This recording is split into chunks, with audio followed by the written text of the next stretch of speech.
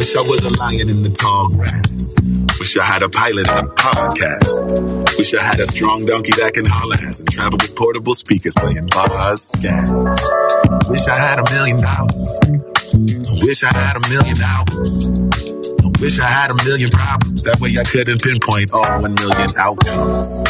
I wish I found a genie lamp. I wish them girls gave me them sugar like Beanie Man. Yeah. I wish I was a comedian. Late night sitcom syndicated on TV Land. I wish this well had water in it. These kids are stealing all my pennies. I'm focused on my wealth. You can help me wish, but I would rather wish for help. It's like I wish that every time we job and it feels just like this. I wish that every time we do it, it feels just like this. I wish that every time we job and it feels just like this. It feels just like this. It feels. Hello, cats and kittens, guys and dolls. I am so glad to be back for another episode of The Debrief, and I'm particularly excited to be joined by one of my guests today. I think she's in the chat. I think I just invited her up to be a speaker, but sometimes we got to work out some technical bugs. I'm joined by Allie Dalsimer, who you heard on the episode, is running for Congress in Northern Virginia. I know the episode elicited a lot of mixed reactions from folks. I know the left is kind of divided on this issue of how much to invest in electoral politics. It was the subject of the first half of today's episode with Allie and also Reverend Wendy Hamilton. And I got to say, the comments in the Patreon and online are very mixed. And I'm so glad to have you with us, Allie, to talk directly with the audience about whether they should invest, the extent to which people should invest, and to address some of the concerns that have been raised about some of the limits of electoral politics. Welcome, Allie. Hi, how are you? Can you hear me okay? I'm doing very well. Sorry, I had you turn down a little bit, but I think this should be better now. Okay. Well, I'm happy to be here. Okay, I'm so glad. For those who haven't listened to the episode, I'm going to set it up by playing a brief clip, and then we can talk a little bit about what your reaction was, Allie, to the episode and the reaction to the episode. And then I see the queue is already queuing, and we'll just start taking questions. Okay, here we go. Nothing changes if you give up. And it's like the example I mentioned early on. It's darkest before the dawn kind of thing. And but here's the thing, Allie. I want to help you, but people are going to hear you say they've given up. They haven't given up. They've given up on electoral politics, and they feel dismissed when candidates tell them that if you aren't supporting my candidacy, you are giving up. Because they're not giving up. They're saying, I see what you're asking me to do. I was on board with that train. I tried it, and all the people that I got elected failed me. So that's why I spent the first 30 minutes trying to get people to engage in that particular question, because folks are not giving up. And I feel like just a word of advice, people feel insulted when they're being told, just because I'm not going to support an electoral strategy, I'm giving up on broad progress, because the people who listen to this show are still very engaged. No, I know that. Starting to engage differently. I didn't mean to say that. I meant giving up on electoral politics. That's why I mentioned specifically the candidates. Because, and it's what I said to you before, I think that people are moving more into that activism phase. They're moving more into, let's make a protest, let's do this. And what I say to you is, and I say it a lot, you can eat more salad with a fork than you can a single chopstick. We need a multi-pronged approach. We really, maybe I'm naive, but I really believe that we have to make change at the local, state, national level. We have to make change in the activism world. We have to make change in the social movement, social justice world. And we have to make change in our electoral system. All right. So, Allie, what you're advocating for is a multi-pronged approach. I find it's kind of difficult to argue with that, but what do you make of some of the feedback that you've gotten? Well, so some of the feedback has been pretty positive and encouraging. And, as you mentioned, it's been mixed. Other folks don't agree. I can't speak to what other people think or believe in general, because their positions and their opinions are valid, regardless of what they are. They are what they are, and that's valid. I will say that it's been a challenging couple weeks for me as a candidate, because I feel like a lot of people who say they want change And and it's not all about money, right? It's about investing time and energy as well, in campaigns, as well as in the in more social or uh, environmental or political, whatever the movement are that you want.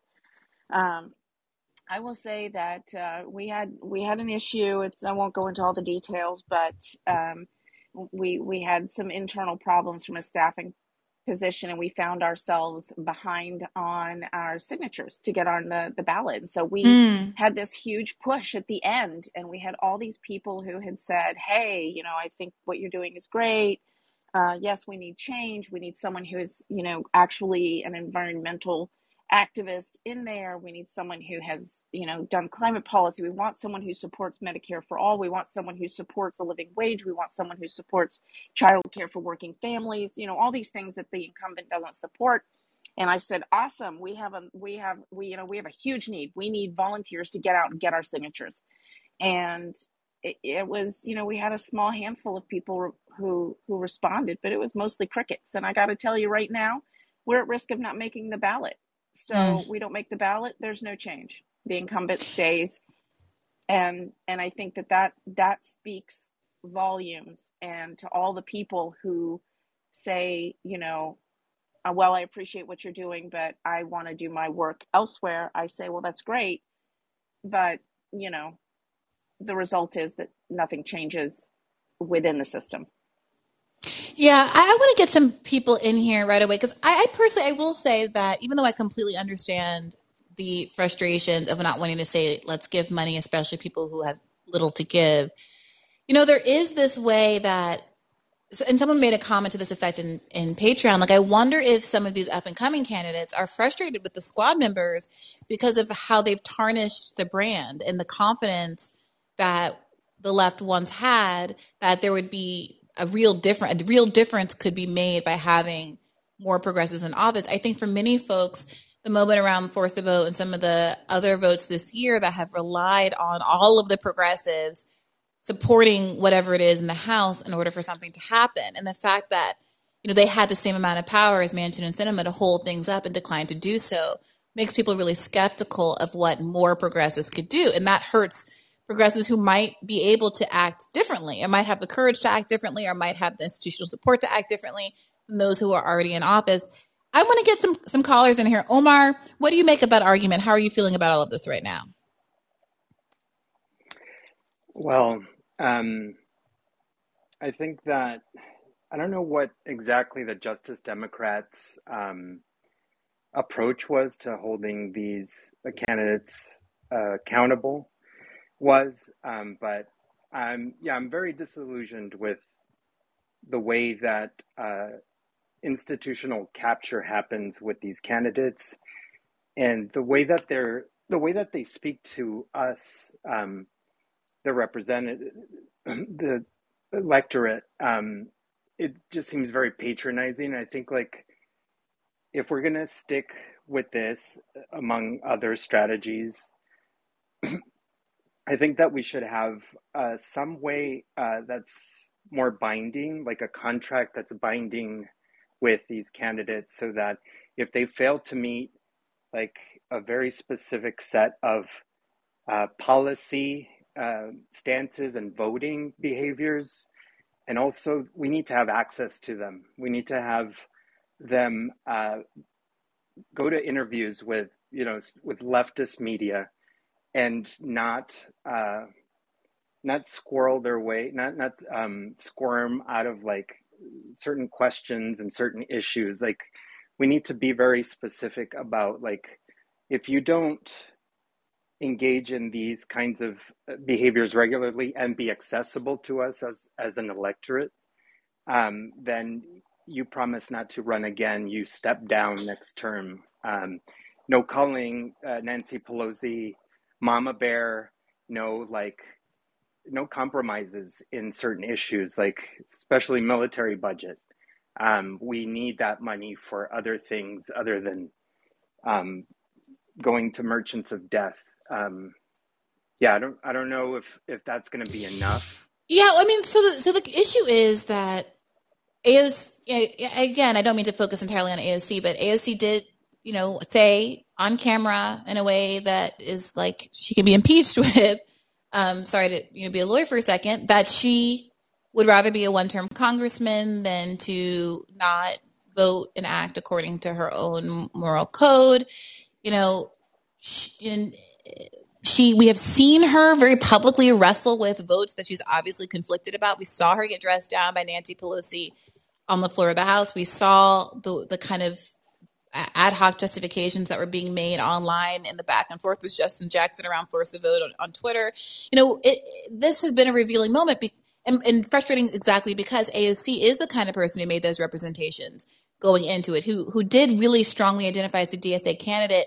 And at one point even said, correct me if I'm wrong, but I remember at one point even said that, when asked a question about something that she belonged to an organization, meaning the DSA, and that she would have to, meet with them and, Congress with them before she was able to weigh in on how she would act in some particular circumstance.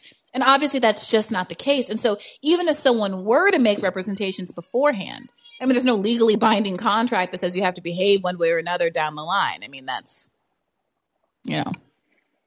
not how it works. Yeah. So I don't know. Even though we can all say those sorts of things, I wonder what that kind of accountability actually looks like. Allie, what do you make of that? I think that Omar makes a really good point, and I think your point that it's hard to hold folks accountable is also true. In Virginia, we had someone who was running for lieutenant governor in 2021 who signed the Activate Virginia pledge saying that they absolutely would not accept any oil and gas money, that they were going to run a green campaign.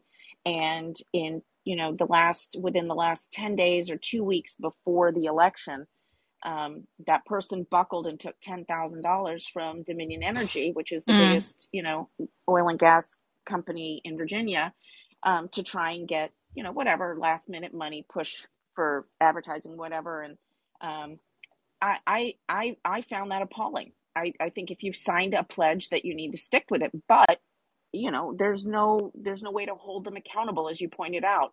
So I think if we could find a way, I think Omar's point is absolutely, we need to make things binding. If you sign a pledge, you need to be binding.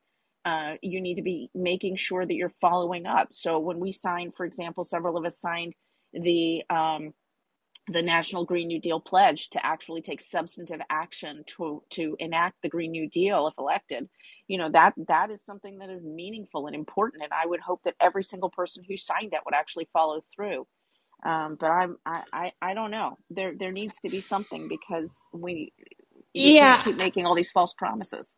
Part of the issue too, what it feels like is that people like, again, AOC and these squad members, they don't only have the support of the base of the left right now. I see someone in the comments saying, how does Shama do it?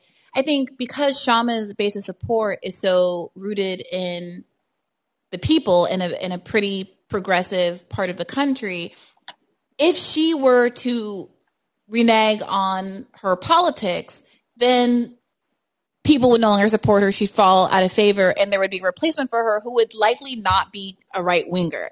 I think what happens with some of these candidates when they get into office is that AOC and the squad members have such a broader base of support now than just the narrow band of leftists, and they frankly can weather the storm of some DSA types being mad at them. Jamal Bowman is not going to live or die on the withdrawn support of DSA in all likelihood. It might affect him. I don't know how much door knocking support and all of that he got from them.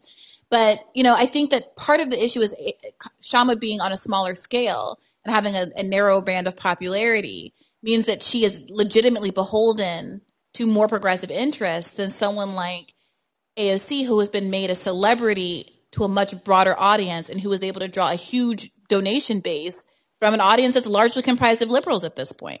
But I'm sorry, Omar, I cut you off. What were you going to say? Oh, yeah.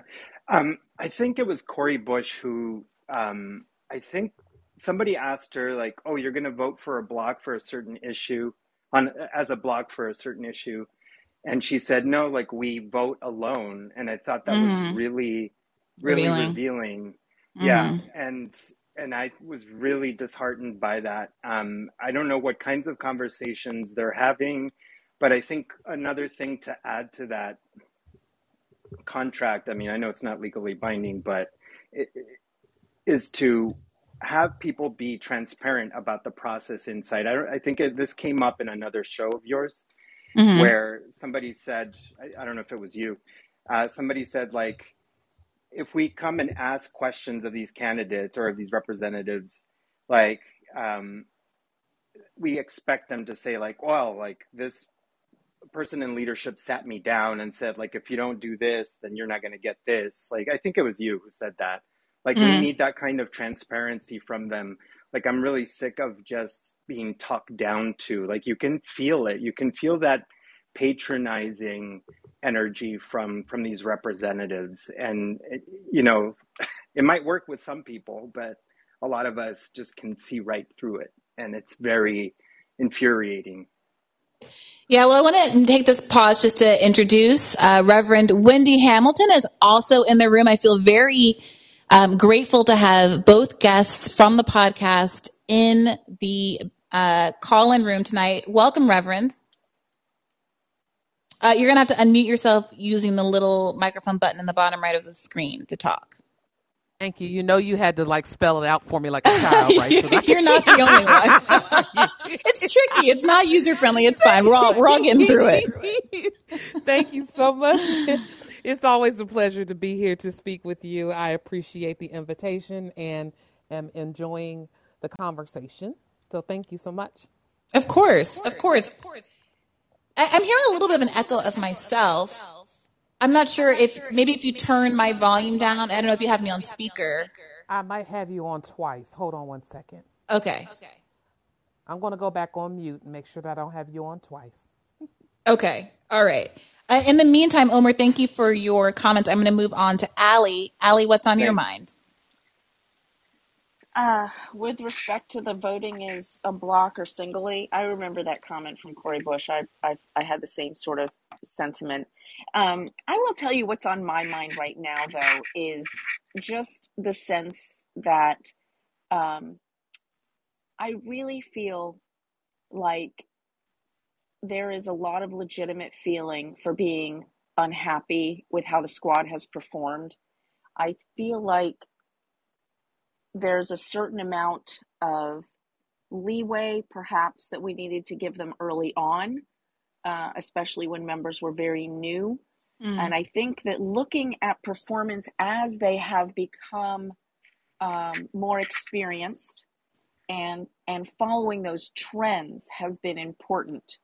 And, when you talk about they have as much power as Manchin or Sinema, I'm not really sure that that's fair, because there seems to be these alliances and allegiances, and especially with someone like, actually either one of them, they have so much big corporate backing and so much institutional power. And I feel like that when someone like Cori Bush or even AOC was new, that maybe they didn't have that, but I feel like they're growing into that, and I would like to see them step forward and really take more of that and try to be less influenced by the gamesmanship. And I feel like someone like Cori Bush isn't. I feel like she's someone who just stands up and tries to do what's right. And I'm not sure that's as true for. I think that it's true. It happens at varying degrees for members of the squad and other associated people, if you know what I mean. Yeah, well, I do think that when I am talking about her having as much power, or the voting block of progressives in the House having as much power as Manchin and Sinema, what I mean is that they have as much power to obstruct legislation as Manchin and Sinema. Bernie has as much power as Manchin or Sinema to obstruct legislation in the same way because of having a 50-50 Senate. So I think what you're pointing to is that the consequences might be bigger for the squad members. But that's why we're getting back to this point that they all initially made, or at least AOC most notably initially made, that she was willing to weather those consequences, that she wasn't here to be a career politician, that she wasn't here to maintain a six-figure salary and be on the Hill, that she would rather come and go in a blaze of glory if it meant drawing attention to the progressive issue. Now, there are people who argue that it's better for her and the others to stay in Congress and to save up their quote unquote political capital. That was the rationale that was given around the force of vote issue, right? That they were going to save their political capital for something down the line, which I think some people were sympathetic to, especially back in January when it was the beginning of Biden's term. And we really didn't know if she was being truthful about having an ace up her sleeve, a bigger get that would somehow be thwarted by not voting for Nancy Pelosi to be Speaker of the House. But a year plus later, I think the skepticism is more warranted. I mean, what do you make of that, Allie?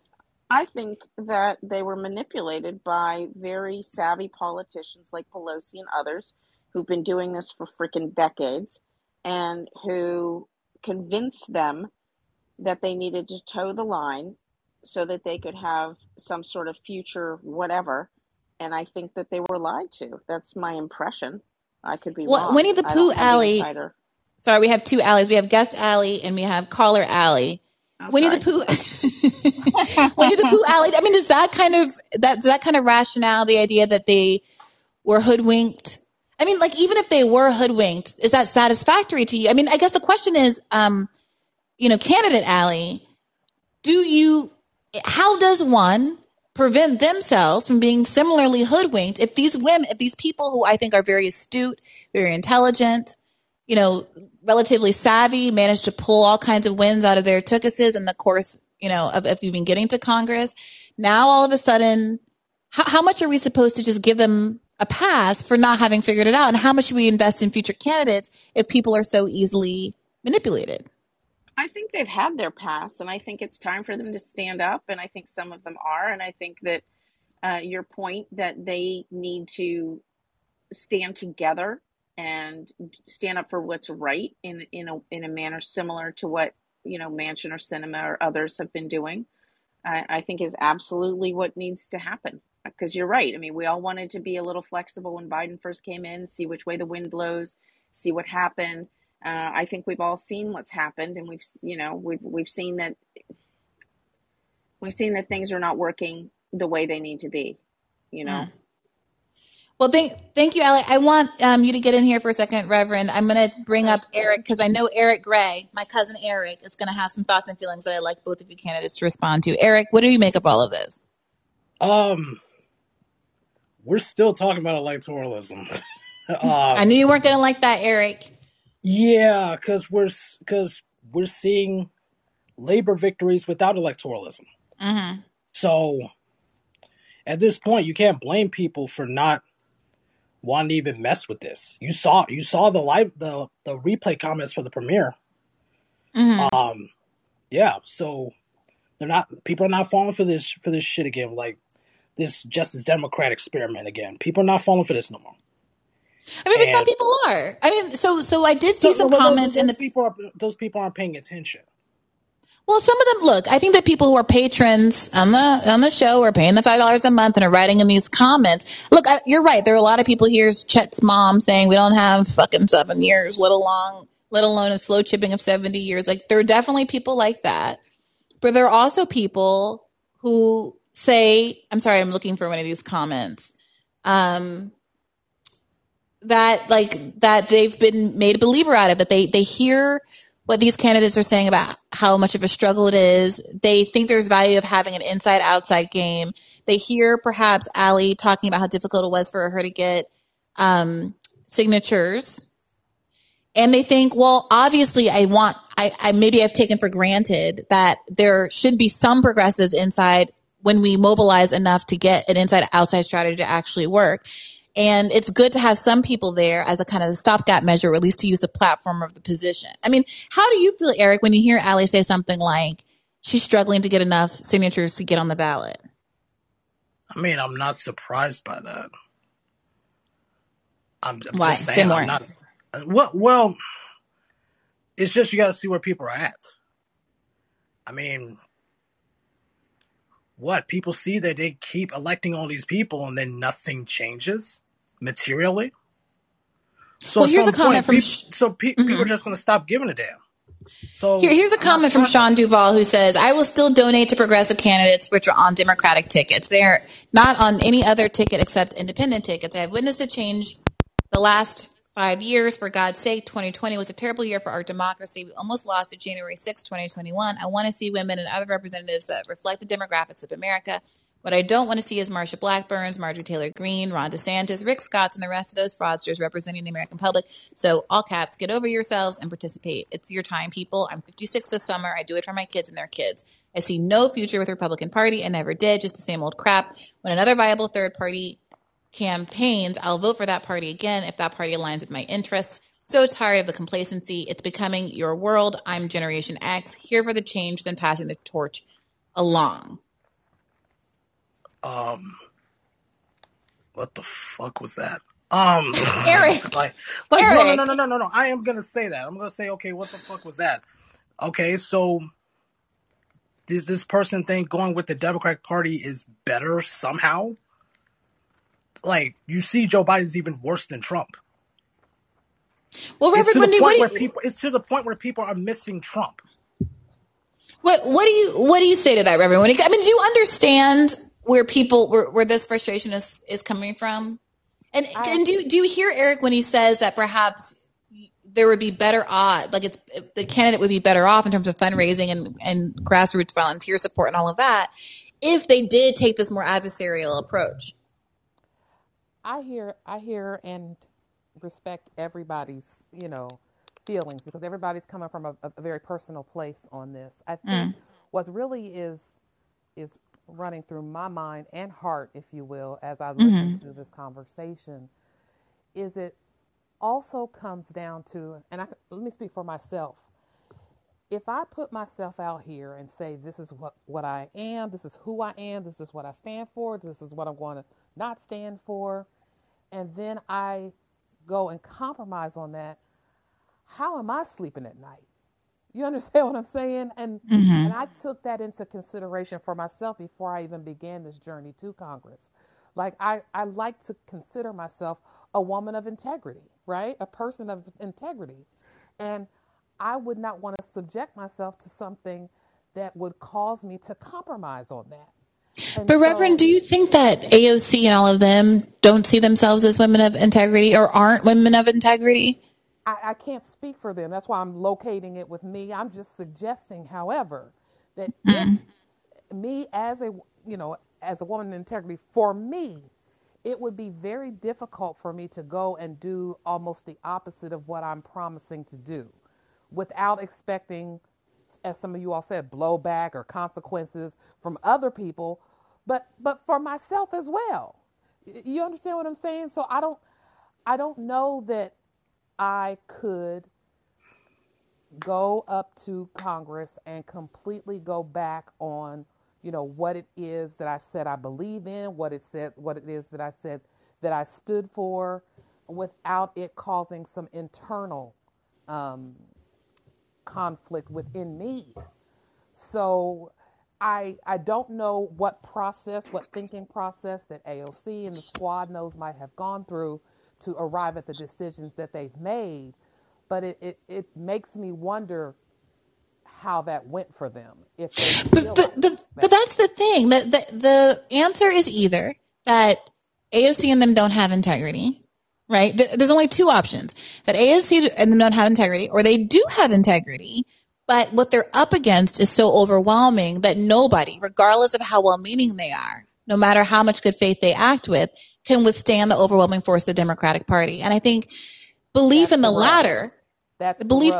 Yeah, belief in the latter is why so many people who've responded to this podcast have said, I love the idea of being able to do an inside-outside game, but what the past 3 years or 4 years have demonstrated is that there is no working within the Democratic Party. The second you are elected and within the Democratic mechanism and responsive to it means that you are no good to the interests of the left whatsoever. Right. And I understand that, and I agree with that. And I've told you, even in private conversation, that I'm simply running on the Democratic ticket because we have closed primaries in D.C. If I had the opportunity to run as a third party, I absolutely would, because I don't think that either party is servicing the fullness of who we are as human beings, and let alone those our interests that we have in seeing improvements in our country. So I don't think that the current state is meeting our needs, and that's why we find ourselves in these predicaments, right? So until that viable third party or more options come along, I would like to believe that folks are trying to do their best to navigate through what we have, what we're being presented with. And that may not be good enough for some, and I get that. But what I'm saying is, if it's good enough for the person that's doing it, then I'm wondering if that person is the right person to be in that space. Do you know what I'm saying? Well, Eric, what do you say to that? What do you say to Reverend Wendy saying that she would be on a third party ticket? Like, and many of you, I don't know if it's you specifically, Eric, but many of you have said, well, if they were running on a third party ticket, that would be different. Reverend Wendy is saying she doesn't have that option, but does that make any difference to you? Speaking as someone from a closed primary state, I'm obviously down here in fun Florida. God bless. Yeah. Sorry for you. God bless. Yeah. And I teach here, so it's even worse. So yeah, I still can't go along with that. Why not? Because let me explain. So I see how trash the Florida Democratic Party is. Like, these motherfuckers are trash, and like capital trash, all caps trash, and just like what's going to happen with this congressional cycle, Byron Donalds is probably going to win his seat again in my district, just because of how terrible Joe Biden is. You know, they're going to all do this same shit, tag Biden right with every other Democratic candidate. They're going to do the same shit. So, and that's part of the reason, that's a huge part of the reason, really, why a lot of people just like, bro, stop being associated with this party. Like, that's why a lot of people feel that way, including myself. They just end up getting tagged with Pelosi and Biden and all of these grotesque figures. And besides, it's just, as long as we keep playing this red-blue game, it's there's no real way out. Like, we have real climate issues. We have real climate danger. This Green New Deal on the Democratic side has just, they just took the Green Party Green New Deal and pissed on it. And that's basically what it is. And yeah, we don't got time for this shit. So, well, Elliot, I want to give you a chance. Sorry, go ahead, Eric. No, it's just that we don't have time for this bullshit. Like, it's either the people got to get up and, it's like, plenty of other people have been writing this, and it's true. We got to get up and do this shit ourselves. And whether it's educating other people, being active and doing mutual aid, all types of stuff.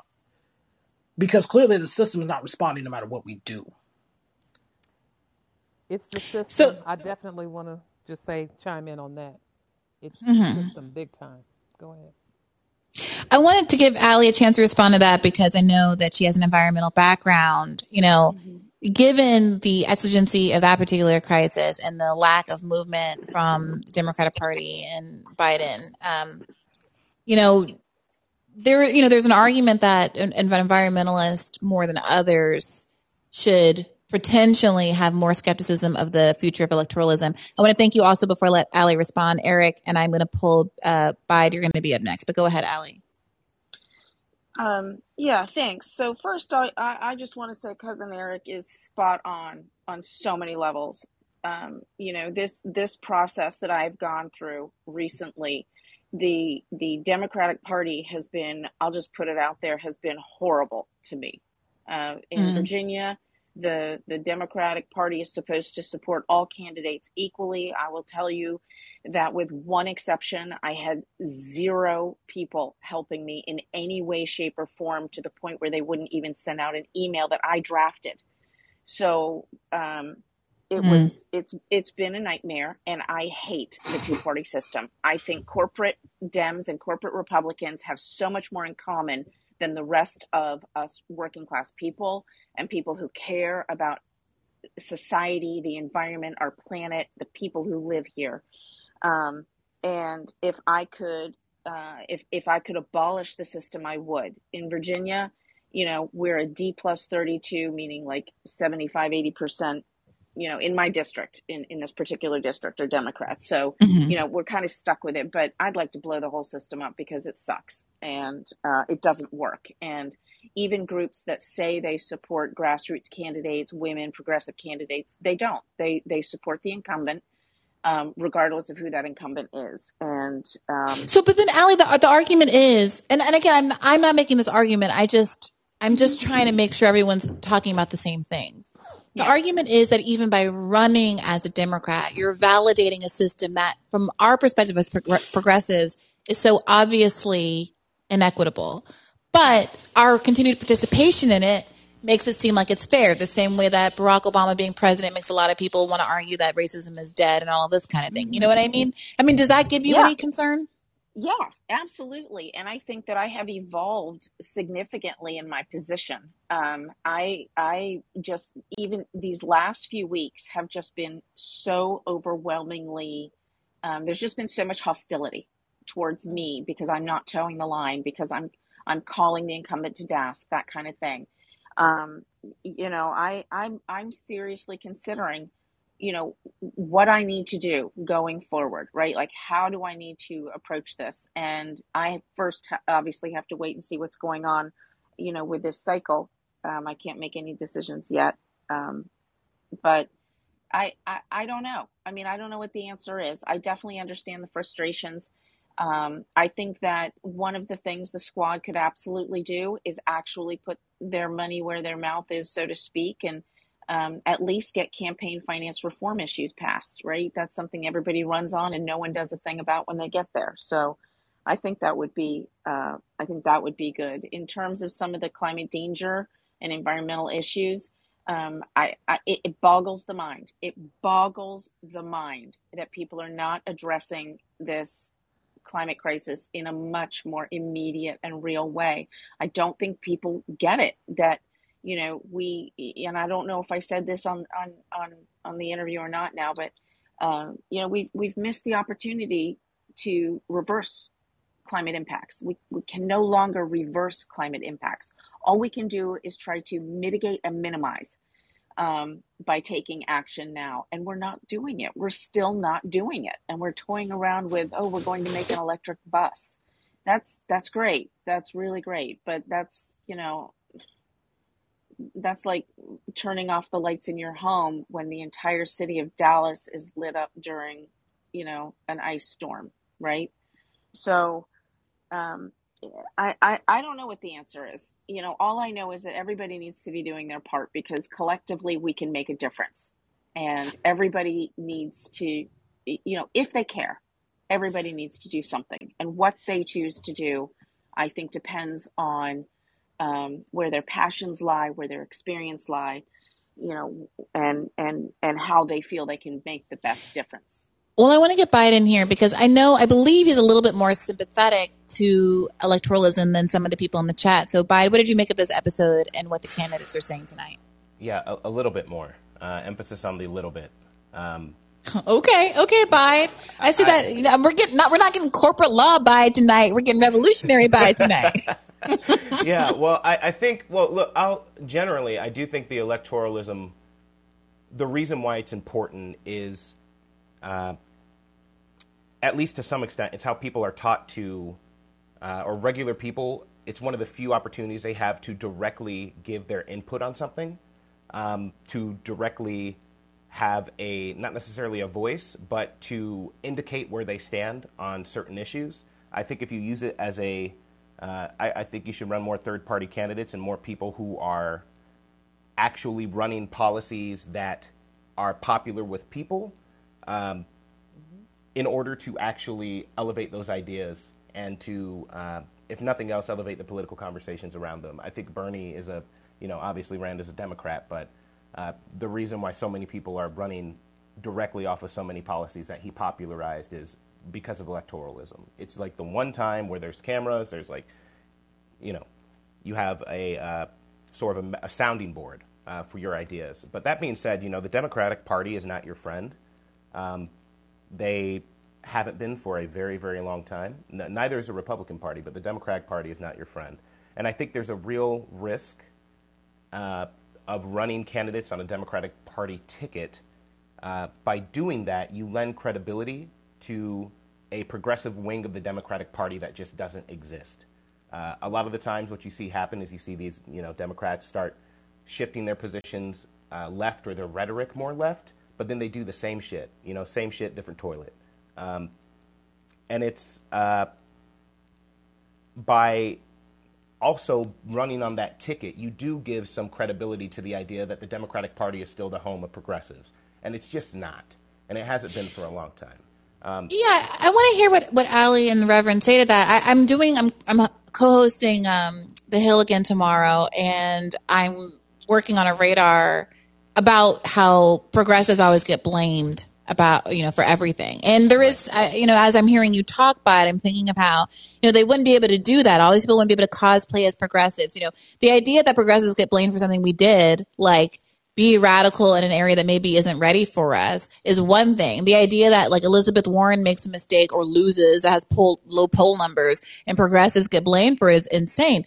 Pelosi, here's from recent article, Pelosi privately blames progressives for nearly costing Democrats the House and said AOC and Jayapal were fighting to be, quote, queen bee of the left. Quote, in a few strictly confidential conversations, she pointed a finger leftward. Pelosi told one senior lawmaker that Democrats had alienated Asian and Hispanic immigrants with loose talk of socialism. In some of the same communities, the Italian Catholic speaker said Democrats had not been careful enough about the way they spoke about abortion among new Americans who were devout people of faith. It's a midterm season, so the left punching begins. This is part and parcel of is allowing folks to represent themselves as progressives when there is no real progressive movement holding us back. I just spent some time with a family, some family who are more conservative, and not conservative, more moderate, more centrist. And it becomes this conversation about always distinguishing what is a real progressive from a fake progressive.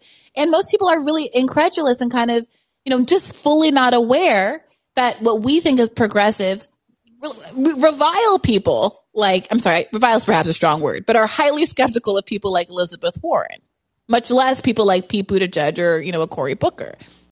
What do you guys make of that? So I'll speak to that a little bit. I mean, I think that's what Andrew Yang is trying to do with his forward party, right? He's trying to get away and not be left or right, but be forward, right? That's his attempt to do that. And I'm not saying I like it or don't like it.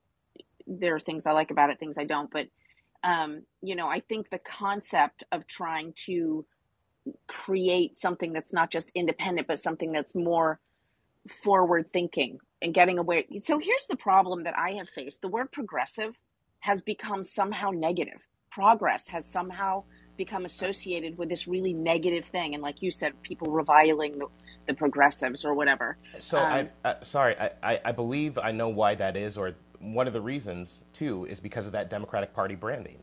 Right. I agree. So running on that ticket gives you all of the negatives to it too, mm-hmm. while allowing the Democrats to punch you left. Meanwhile, you take on the ineptitude of the party. You take on their corporatism and their sort of like wolf in sheep's clothingness that a lot of Democrats have reputations for being now. People see you as fake. People see you as inauthentic. They don't trust you. They come in with their own biases from before. And you're also taking on the history of, especially the recent history of a Democratic Party that has been, with the exception of Bernie, who is, technically an independent, has been so basically failed in every way towards working people and people who have historically relied on them. But sorry, I didn't mean to cut you off. No, I think you're spot on. I think you're exactly spot on. I think that, a lot of us, myself included, run as Democrats because this district is so heavily Democratic. Independents never get more than 2 or 3% of the vote.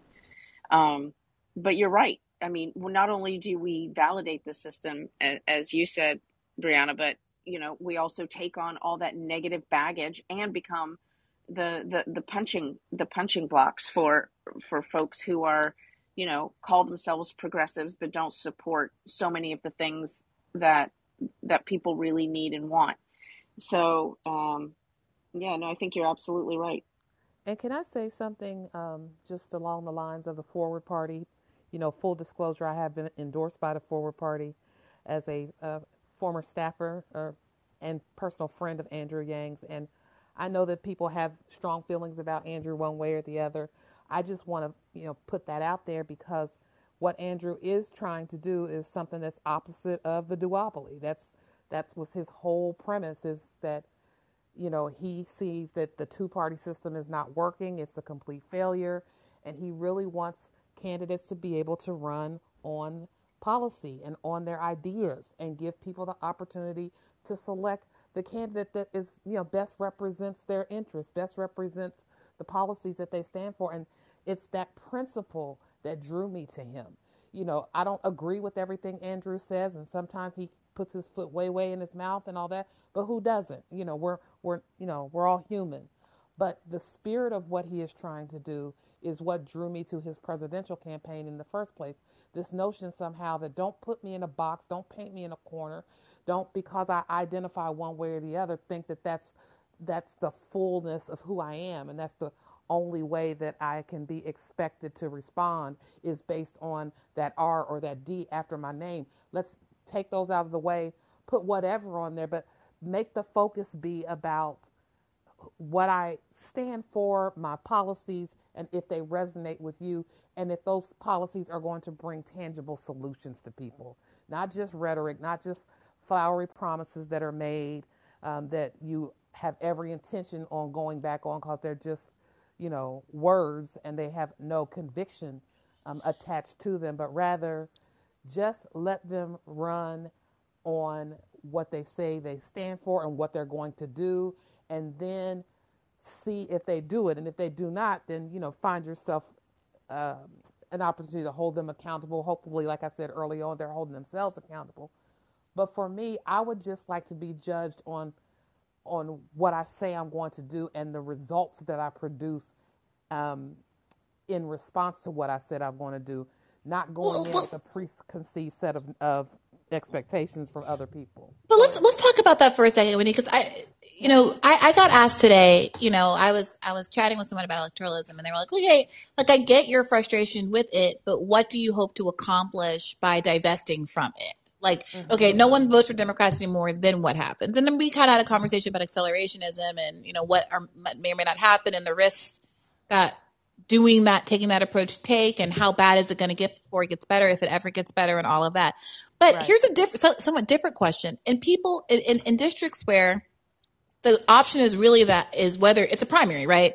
Is the leftist candidate going to win or is the centrist Democrat going to win? I think the real question should be, what is the left candidate going to be able to accomplish or facilitate that the centrist candidate wouldn't do also if the progressive stuff is never even brought to a vote?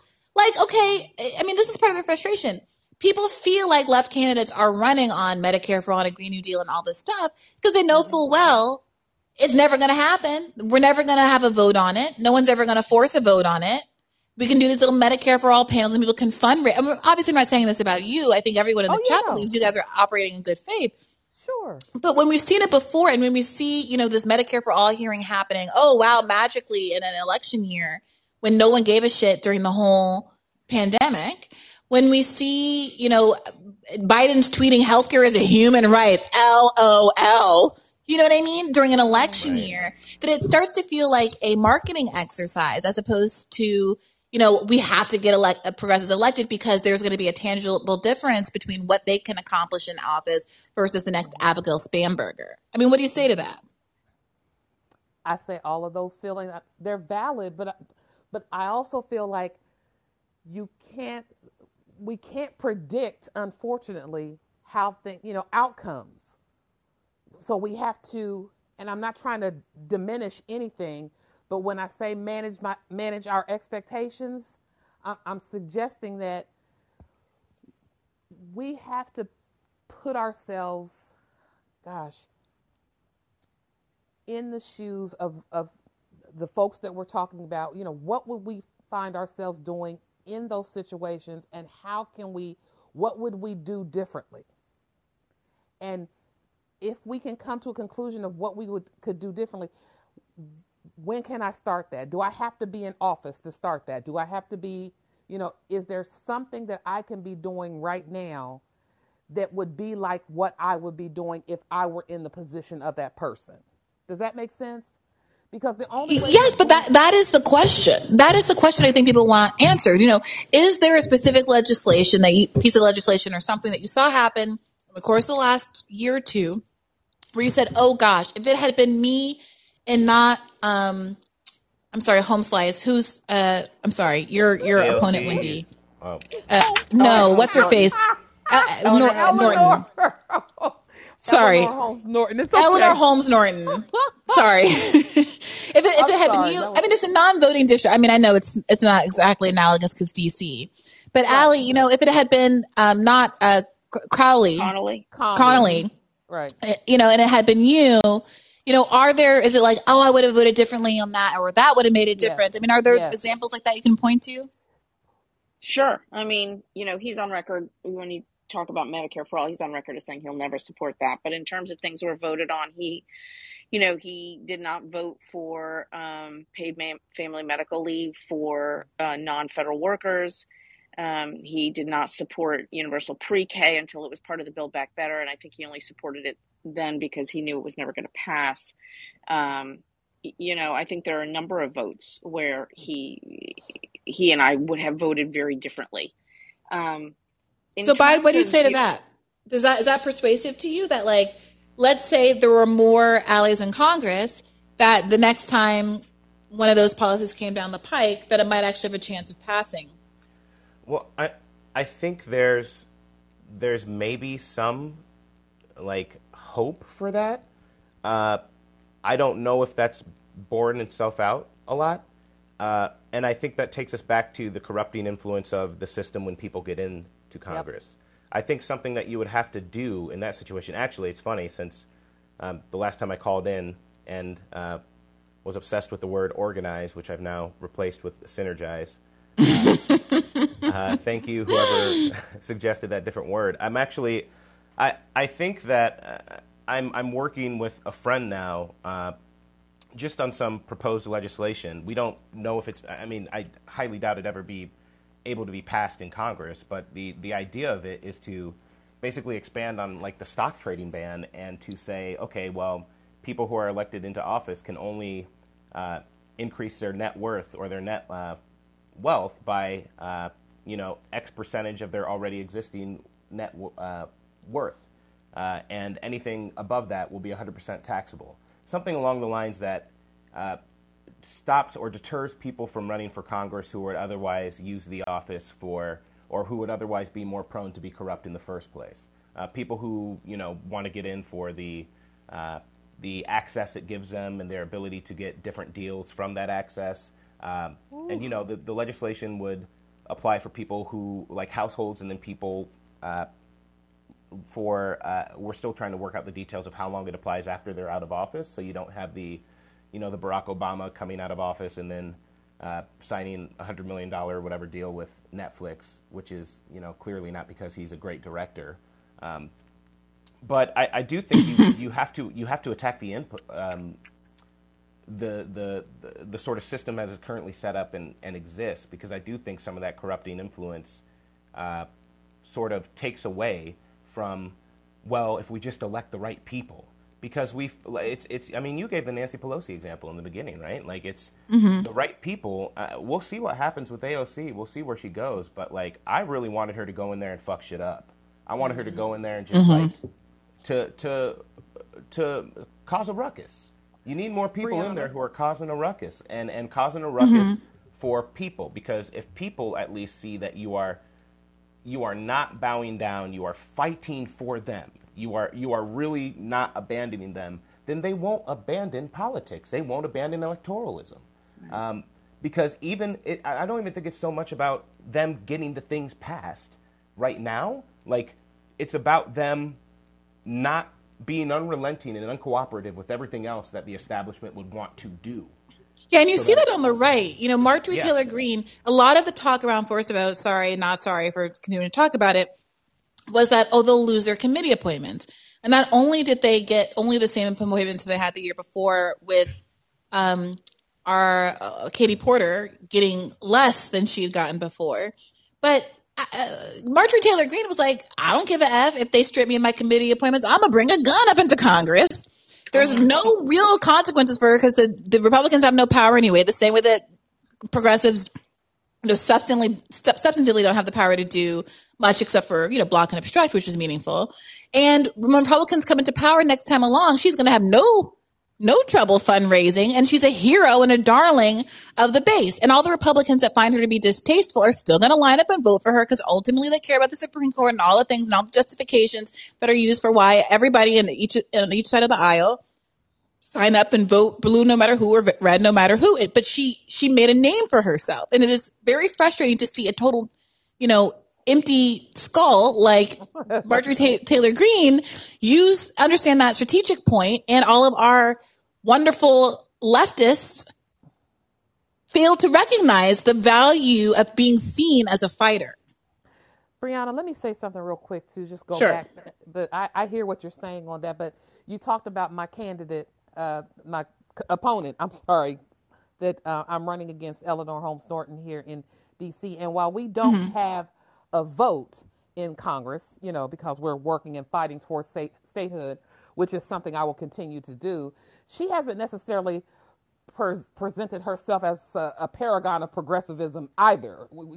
She's kind of like what Biden was describing, someone who's kind of gotten in there and gotten comfortable with the power, that she does have, because even though we can't vote in that role, I could use my voice. So there haven't been any particular issues where she has, voted or not voted, but she hasn't used her voice, which, she can do. She hasn't crafted any legislation, which she can do, that would, suggest that had she had a vote, this is what she would have been fighting for. And that's what I'm running to say is this is what I stand on. This is what I will do and how I will do it differently. And this is how you will, know that I am endeavoring to be that person of integrity, because these are the kinds of things I'm going to make my voice and the voice of DC, very present on in Congress, so that people understand that that's why I'm there. I'm not there to make friends. I'm not there to make deals. I don't take, corporate PAC money. She's the, she's the chair of a subcommittee on transportation and oversight. And she is replete with donations from FedEx and UPS, and nobody calls her out on those things because all she's chosen to work on is statehood. And she's kind of hidden behind that, in my opinion. And kind of, built up her portfolio on the back of statehood. But that being said, I've been contrasting myself to show that, no, I'm not going to be that. I'm not going to be that person. I'm going to do whatever I can within my power until I get a vote to make sure that I am influencing the vote or creating legislation that that is going to be progressive, that is going to make a difference, and is going to be what I said. And if I don't do it, I want you to hold me accountable. What I'm also not going to do is get up there and get comfortable and not show my face back in the district, or not show my face, with the groups that sent me, that help support me and get me there, so that nobody can call me out on what I'm doing or not doing. She doesn't come out at all. You don't get the chance to say to her, why aren't you arguing for this? Why aren't you fighting for this? Because she got over there, she got comfortable. She doesn't come out. I mean, she's, advanced in age now, so that's part of the reason she doesn't. But that's not how I'm going to be, and that's how I've been running. I'm letting them know, you're going to see what you see right now as a candidate, you will see as a representative. If I'm not doing what I said I was going to go up there to do, then you need to vote me out, or you need to do whatever. But I'm going to, make every effort and intention to do that. But if I don't, I need to be prepared for those consequences. But I want to give you just 30 minutes to respond, 30 seconds rather, to respond. And then I'm going to take some more callers because I can't go that late tonight because I got the Hill in the morning. Yeah. I think other people here can kind of understand the response, and you kind of get it too. I don't think a lot of that sort of really addresses the actual underlying issue too, right? I think one of the just generally speaking, I think one of the problems with electoralism is we put too much into the candidate, and then the candidate, I don't think very many candidates go in there with a lack of, a lot of them do go in with a lack of personal integrity, but I think there are a lot of people who truly believe in themselves, and then they get there. If we're not changing what happens once they get there, if we're not somehow creating more filtering processes, if we're not somehow destroying that system and its corrupting influences and replacing it with something else, then we're going to keep running into the same problems. And I hope I don't sound like ungracious towards your guests for coming. It takes a lot to run. I know it takes a lot to get out there in front of people you don't know and to have them all criticizing you, and especially with as nice as the left can be, as we are. It's a lot, but I do think that we really do have to start thinking of these problems more systemically, because we keep running into the same issue over and over and over again. And we're going to have, disagreements and everything along the way, but I don't think personal integrity can, maybe it can beat a system. I don't think it's going to. So that's really. Thanks, Bide. I really appreciate all your commentary. I want Allie to weigh in. I see you're speaking, but I'm going to bring Hank up next in the queue. Go ahead, Allie. Yeah, I'm 100% with Bide on this, and cousin Eric said something similar a little bit ago, and the reality is that there are systemic issues, and we really do need to figure out how to work through this. And I feel like if there was a way we could magically get 60, there's at least 60 progressives running for Congress right now. If we can magically elect them all, that would be great. And we might be able to make, some substantive changes, voting as a block, demanding certain bills get introduced and then having, the numbers to push them through. The reality is that's not going to happen because, as we've seen in multiple races, we saw it most, what do you call it? In recently? Biggest Lights. No, not recently. Just a really big example of it was the pointedly Chantel Brown, Nina Turner race, right? Like that was just horrible what happened there. But that's what happens, right? The corporate money comes in and smashes an awesome candidate, and and we see that at all levels. So the thought that we could actually get 50 or 60 genuinely progressive candidates in office to make a difference it's not going to happen, right? So we're tinkering at the edges. So what do we do? I don't know. I don't have the answer. I think we need to find the answer. Working within the system is one answer. Working outside of the system is another answer. I still believe we need a multi-pronged approach. I think we have to work at all levels and chip away at it, because if we attack something from all angles, then maybe we can finally make a difference and make a dent. And that's the only thing that I can think of. But, the points being made are completely valid. I appreciate that, Allie. Hank, unmute yourself and let us know what's on your mind. Hey there, can you hear me? Loud and clear. Awesome. Yeah. Well, I don't know. I hear that argument about, we have 16 progressives or whatever up for election, and if we could just elect them all, then, maybe we would get some change. I grew up in San Francisco, and I've spent my entire life under the governance of, Democrats at the state level and even, quote, progressives at the city level. And it just seems like it doesn't matter how many progressives or how many Democrats there are in power, that once they get that power, they're going to find a way to do what, the powerful want them to do and not what we want them to do. And I have trouble with that. Did anybody watch, the Frank Underwood, what's it called, House of Cards? Yeah. Yeah, I'm thinking about how, I know it's TV, cut me some slack, but the way that there would be these huge swings in vote tallies and the very open currying of favor and glad handing tit for tat, and I'll scratch your back and you'll scratch mine, and how often the characters in that show, whether it was Frank or Claire, were able to pull out a legislative victory with all the behind the scenes machinations, and how it often came down to just two or three, but they had what it took to get what needed to get done. I don't mean to say that life is television, but you look at Obama having a supermajority. Look at what happened around the very small ask of simply not making Nancy Pelosi Speaker of the House without getting something in return. And it is very difficult not to believe that somebody is going to be the weak link no matter how many people get in there. Because maybe it only takes you getting rid of Joe Lieberman. Maybe it takes you influencing 2 out of 6 squad members to not have a force the vote moment, or to get the Iron Dome funding or whatever it is, the 1-6 police funding. They're all doing their rotating sellout routine at the same time that corporate Dems are doing the rotating villain routine.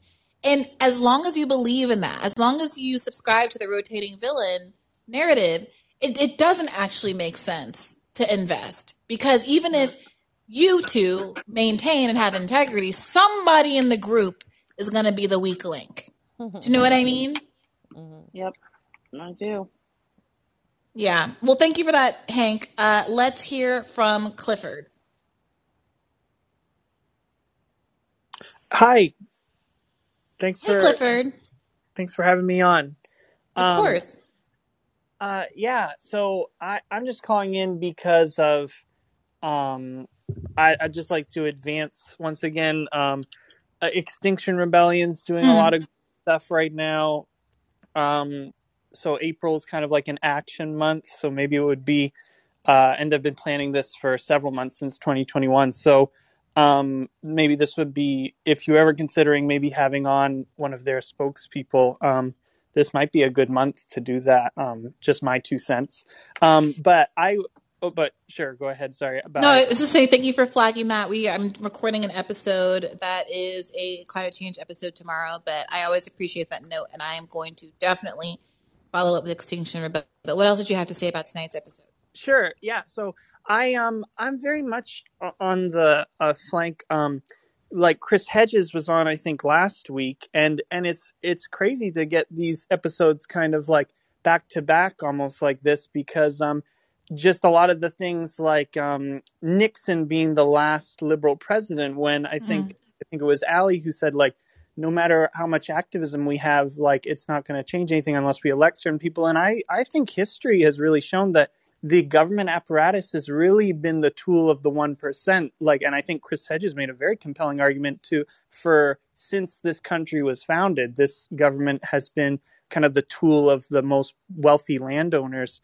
And it's always been the disruption of the populace that have then, no matter who was in power, someone like Nixon, for example, I was just reading up on how he raised the minimum wage by 40% because he was so, like, can you imagine Biden doing that?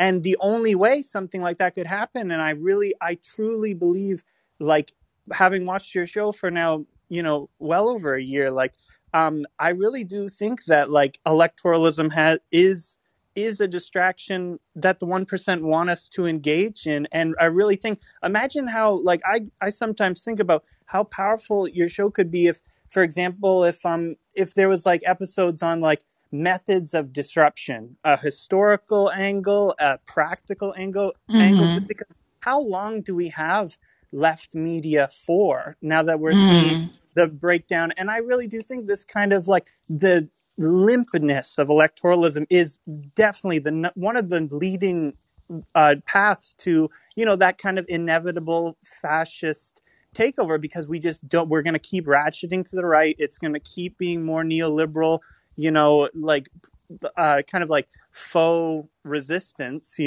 and then so while we have left media, a show as great as yours, which I really enjoy, imagine disseminating those strategies that are just like, as opposed to Chris Hedges, who, like, to his credit, I love him and he's so insightful, but he's not really talking about specific strategies that myself and 20 friends could engage in, like real, and your show could be like an outlet where a bunch of people are like, whoa, I heard on this show, this is the kind of stuff we can be doing. We can be blockading private jet ports, private helipads, targeting the 1%'s profits, the 1% who are the only villains in this entire scenario, as I was before. But like, well, look, I hear you. Great. We're very much on the same page, Clifford. I'm doing 2 interviews tomorrow. One is with, Peter Kalmus, who's been on the show, climate activist who has really taken a Oh, hard pivot toward a excellent. lot of really, more extreme activist. Not, I shouldn't say use the word extreme, but Yeah. a lot more direct action. Shall we say? Yeah. I saw him tweet the other day.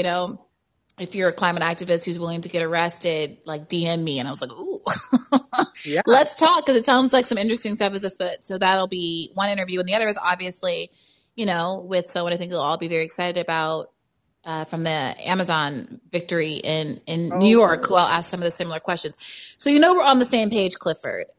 I'm totally with you, and I also share your concerns about ratcheting up of censorship. So I hear you. Brianna, Yeah. can I ask a question of you and Clifford then? So am I hearing you right? Basically what I hear is there is no point in us running for office, that it's not useful and we shouldn't bother.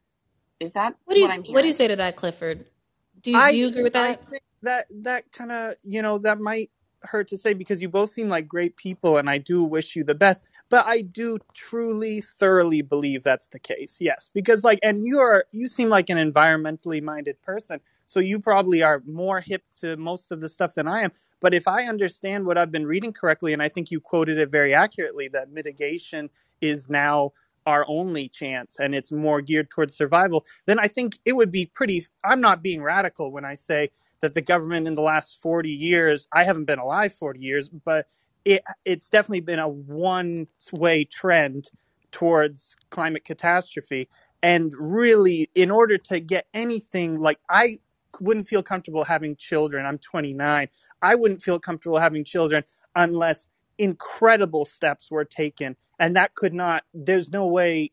I foresee that the midterms will go poorly, and the only way to galvanize anything would be amazing, drastic action. And I think it's going to take the bravery of a few to galvanize that. And I think resources that are directed towards elections could be better directed towards bail funds, for example, that would galvanize someone like me to be more willing to put my body on the line. Thank you, Clifford. I'm going to bring Eric up in the wings and try to get through a few more callers, because we can't go as long as we normally do because of my early morning. Thank you. And Brianna, I'm actually going to have to step off. I'm sorry about that. Thank you so much, though, for having me on tonight. No worries. Thank you so much for returning to the pod and donating so much of your time generously. Thank you, Reverend. Okay. All right. Take care. Good night, Allie. Good night, Wendy. You take care. So my answer to that question, I'm still a little bit more conflicted, because, I sit with someone like Senator Turner, and there is also a symbolic cost, I think, to leftists losing those kind of very public battles. It enables Pelosi to get on her pulpit and blame progressivism for everything that's ever bad that's ever happened to the Democratic Party. And maybe that's an argument for supporting the candidates that are already running, but not wanting people to do it, to start candidacies in the future. Maybe that's kind of what I'm saying. But I have a hard time not being emotionally invested in let's say, I'm going to say S&T because I have a personal relationship with her and it's so public and big, her winning, and maybe that's just some vestigial connection that I have that I need to get rid of. And that's not valid. I'm not saying I'm right, but I wouldn't entirely say it doesn't matter at all. And I think there is probably maybe an argument to maintaining a sufficient amount of status quo where there are people who can still ring the alarm bell, who can still use the platform to do what's good. If AOC did a hard pivot and used her platform to really put the screws to the Biden administration, I might change my tune and say, oh, there's obvious merit to her now. There's obvious merit to getting in there and using the platform for good. The problem is that we went from having, sitting in Nancy Pelosi's office on day one to the Met Gala dress. And I don't want to overstate the Met Gala thing or give her just really pile on about that. But, it's hard. It's hard to really make the case for how the platform is especially useful to the left right now. I don't know. I could be being overly pessimistic. Eric, you tell me if you think I'm wrong. Well, to be honest with you, I don't think you're wrong, because I'm kind of more in the same place as you are, where I'm not yet in that middle ground where I'm I do feel sympathy with people. I like both of these speakers. I do think they'd be great if they were in Congress, if they could get over that hurdle. I'm the same way. If AOC were to take this just complete turn and go back to the AOC where she's, stood at Nancy Pelosi's office and didn't leave until she got a Green New Deal, in the zeitgeist. So that's one of the reasons why I liked what Crystal Ball did when she called out AOC in that thing. And that's why it made me so mad when you saw other, YouTube personalities and hosts defend AOC. I'm like, that's, to me, I've always said, like, I understand why people like Majority Report and stuff. Like, I don't mean to call out any other YouTube channel, but that's just one that popped up in mind because I remember watching them talk about this. I'm like, are you on AOC payroll? Your job is not to be her PR agent. That's AOC job. That's AOC. She hired people for that. She messed up. She had a boo-boo. And I remember watching an interview. I think it was not interview. It was a conversation between Emma Ziegler. I can't remember her name. Emma on Majority. Bigland, yeah. And Naomi. And they were talking about that tweet. And it was this. You can almost kind of see that Emma kind of agreed with the Crystal Ball tweet. But Naomi was just going the complete opposite. Like, why are you going after one of our few allies in Congress? But I'm like, that's not, to me, that shouldn't be your job. Your job should be, this is what happened. This is how I see it. This is what could have been done better. I just think AOC messed up on that. She really thought, I believe the analysis was, she didn't think they were going to win. Probably got some other more established unit telling they're probably not going to win, and she didn't want egg on her face. So, like, one of my more direct questions towards Allie would be is, I have no problem with people running as Democrats. I know a lot more people on your Patreon, like, I'm a subscriber, and there are a lot of subscribers who are like, oh, if you run as a Democrat, that's it, I'm through with you. I have no problem with people running as Democrat, running as independent, whatever. If I like what you say, I'm going to vote for you. But one of the things that I've come to the realization is I really need to start hearing people who I'm going to donate money to. Are you willing to be adversarial if you're going to run as a Democrat? Are you willing to be, if you get into that house, would you call Nancy Pelosi out on that floor in front of her face? So that's like my direct question to Allie. Would that be something you'd be willing to do? It'd be like Nancy Pelosi, like when Nancy Pelosi said the whole thing, for example, when Nancy Pelosi talked about, I think, Congress people should be a part of the free market and should be able to trade. And if that's something you're against, would you have gone to the House floor and been like, Nancy Pelosi is corrupt? And that's a corrupt statement, and she should take it, and we should have a vote, and that should disqualify her from being Speaker of the House for a Democratic Party. I don't know if I would use those exact words, but I would absolutely publicly disagree with her and call her out and say that position is wrong. And I don't know if I would have thought on my own to call for her repeal as Speaker, but I think that's a great suggestion and would have been a good one. Allie, may I ask, what about the words Eric used? You are corrupt. You're arguing to defend corruption. Why should a sitting Congress member who has privy to all of this, the legislative agenda coming down the pike that is going to affect the profitability of various companies, be able to own stock in those companies? What is it about this word corrupt that seems to be giving people pause? I noticed when I interviewed there's a difference between saying a person is corrupt and what they're doing is corrupt, right? And so I don't think people tend to think of themselves as being corrupt, even when their actions are clearly corrupt, right? So I try to avoid calling people names, for lack of a better term, but I absolutely will call them out for their actions. And I think it is absolutely a corrupting influence to have that corporate money. And especially when you look at some of the trades, I mean, there's a whole stock trading thing, which, I haven't actually found, but I've read about several times, where people track her investments because she's making money head over heels with what seems to be insider trading because she seems to have knowledge before the rest of us about stuff. And that is absolutely corrupt and should not be allowed.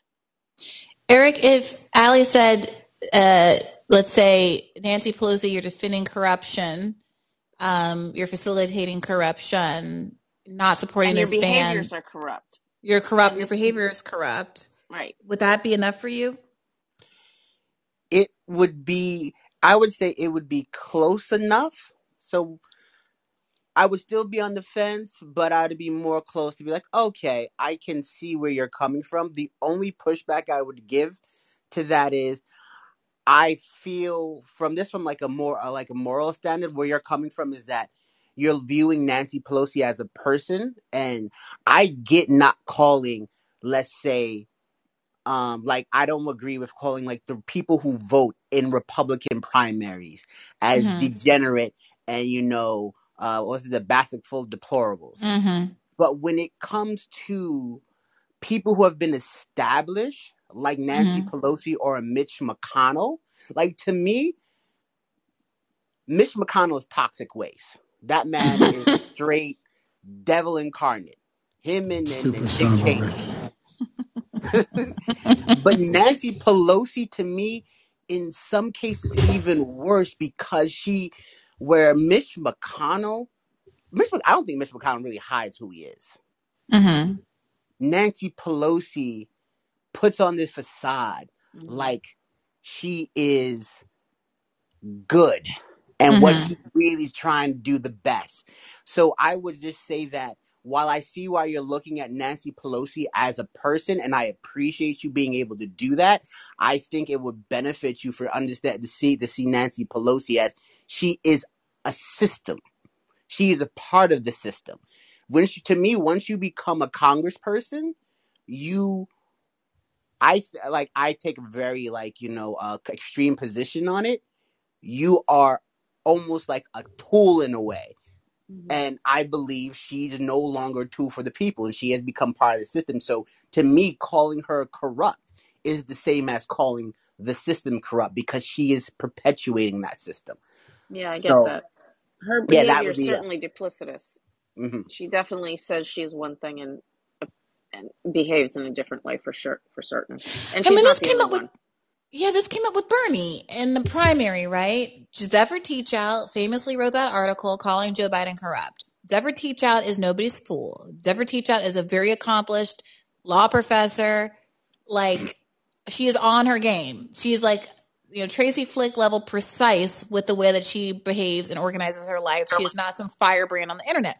She wrote a well-cited article in The Guardian about Joe Biden's corruption, and the campaign disavowed it because Bernie expressed similar feelings about not feeling comfortable saying that Joe Biden as a person is corrupt. And I do kind of feel like I understand what you're saying, Allie, but I also do feel like that unwillingness to go there, I think, reflects a degree of respect for the personhood of people who I think, as a humanist, everybody is person and all that, but realistically, like people are dying, and the gap between all of the rhetoric we use on the left and 68,000 people dying a year and all of this stuff, and at all even linguistically preserving an out for human beings who have shown such total disregard for how their policies have affected people. And what it says to the voters' ear is you care more about hurting Nancy Pelosi's. I'm not saying this, but I'm saying that the implication is you care more about hurting Nancy Pelosi's feeling. Bernie cares more about hurting Joe Biden's feelings than he cares about us. From Bernie's perspective, I understand that he's thinking, I know Joe Biden. I've had lunch with Joe Biden. I went to Joe Biden's kid's funeral. He's a human being to him. And I sometimes feel like I am not as, intense in my criticism of the squad members, in part because of I don't have a relationship with them. But, I've interviewed them. We were all together on the Bernie campaign. I get it. Like, I get it. But I also know that there is some trust that's lost in me if I don't go as hard as some others against people who are real problems. Now, I don't think everyone deserves that level of vitriol. I don't think necessarily, that the squad members, I'm not at a place where I'm like, they're corrupt, which I think implies a certain amount of intentionality that I think is true of Pelosi, but not true of someone in the, an AOC. And I could be wrong about that, and I might change my opinion about that as time progresses and their behavior is what it is. But I mean, like, what do you think about that? So I've actually had this conversation like multiple times with my son, and you met him, Kyle. And he is 100% in your corner. And I got to tell you honestly, I've thought about this so much. And you're right about Bernie, and you're right about me. And I'm wondering if it's a socialization and generational thing. I'm certainly younger than Bernie, but I'm older than you, right? And we were socialized in a certain way, raised in a certain way. So I'm wondering if it's just a matter of a product of how I was raised and who I am, and I'm evolving. I am definitely evolving because I'm becoming so disgusted and so just disillusioned by everything that's been going on. But it's still hard for me. It's hard for me to do that, and I actually got advice that I needed to attack my opponent, the incumbent, and go after him personally, and I did that at an event and was booed for it, which was, really fun. But also it felt awful to me, right? Like it felt awful to me.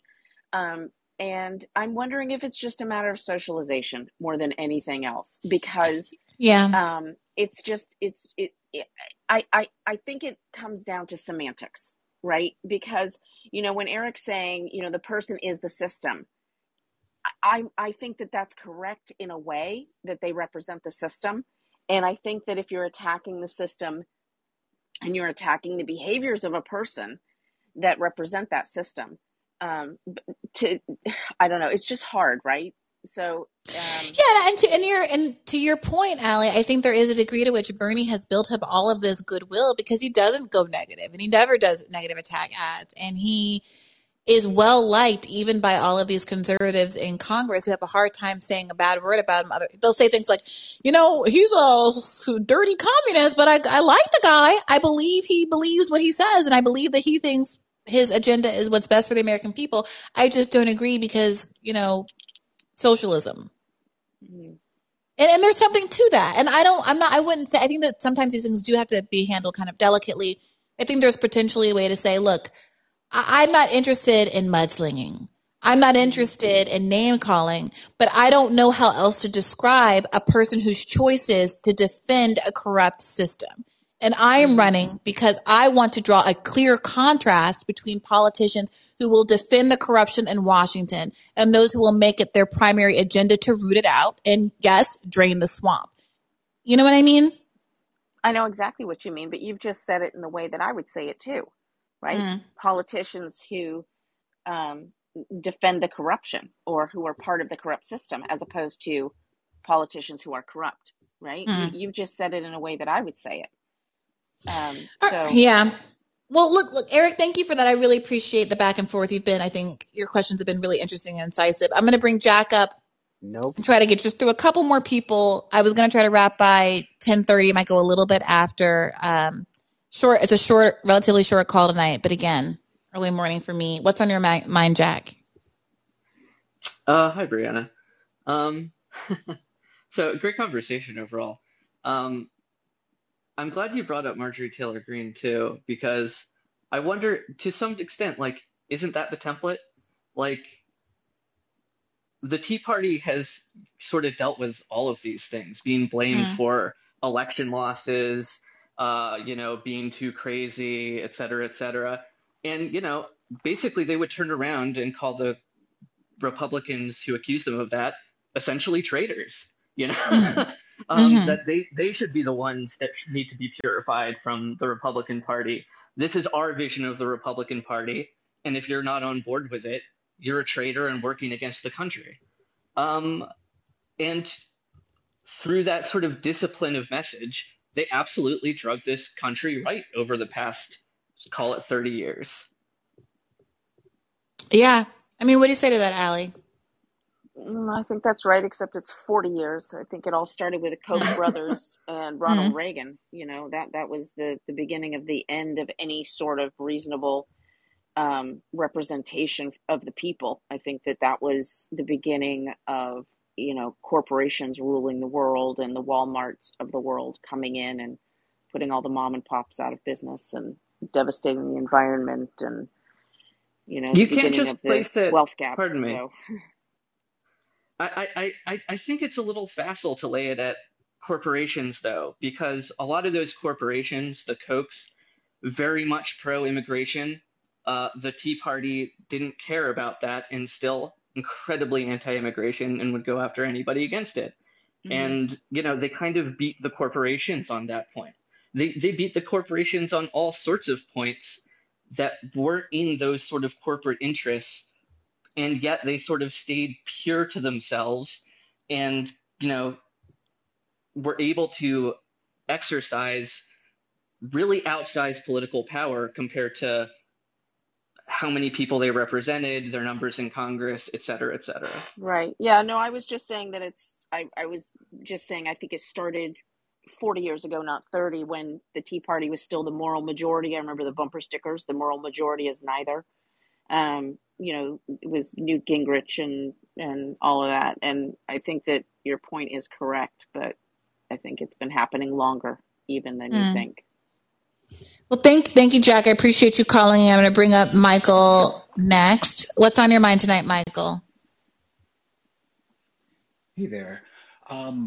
Earlier, one of your guests talked about how she's going to go follow her conscience, keep her promises, and if she doesn't, that she'll have to face the consequences. But there are no consequences. That's the whole thing.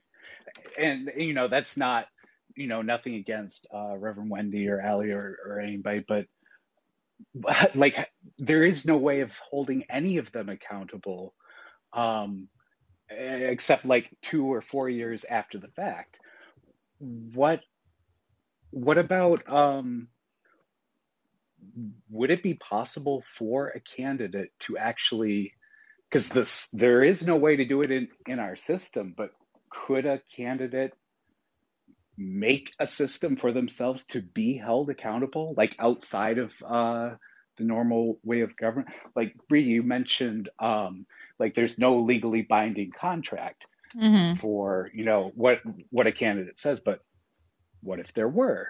I mean, like, yeah, what if there were a party? I'm no contract professor, but I feel like there are limits to how much you can bind people's future behavior because it starts to veer into like slavery land. And ostensibly, when we're talking about accountability, what it's supposed to be is, you know, democracy. The idea is supposed to be that if people don't act the right way, they are ousted. People don't vote for them the next time around. But the scales are so weighted in terms of who can get in and why, and the incumbent's advantage and all of those kinds of things, that it doesn't work like that. And maybe it can work like that in smaller local elections, but it just tends not to work like that on a national stage.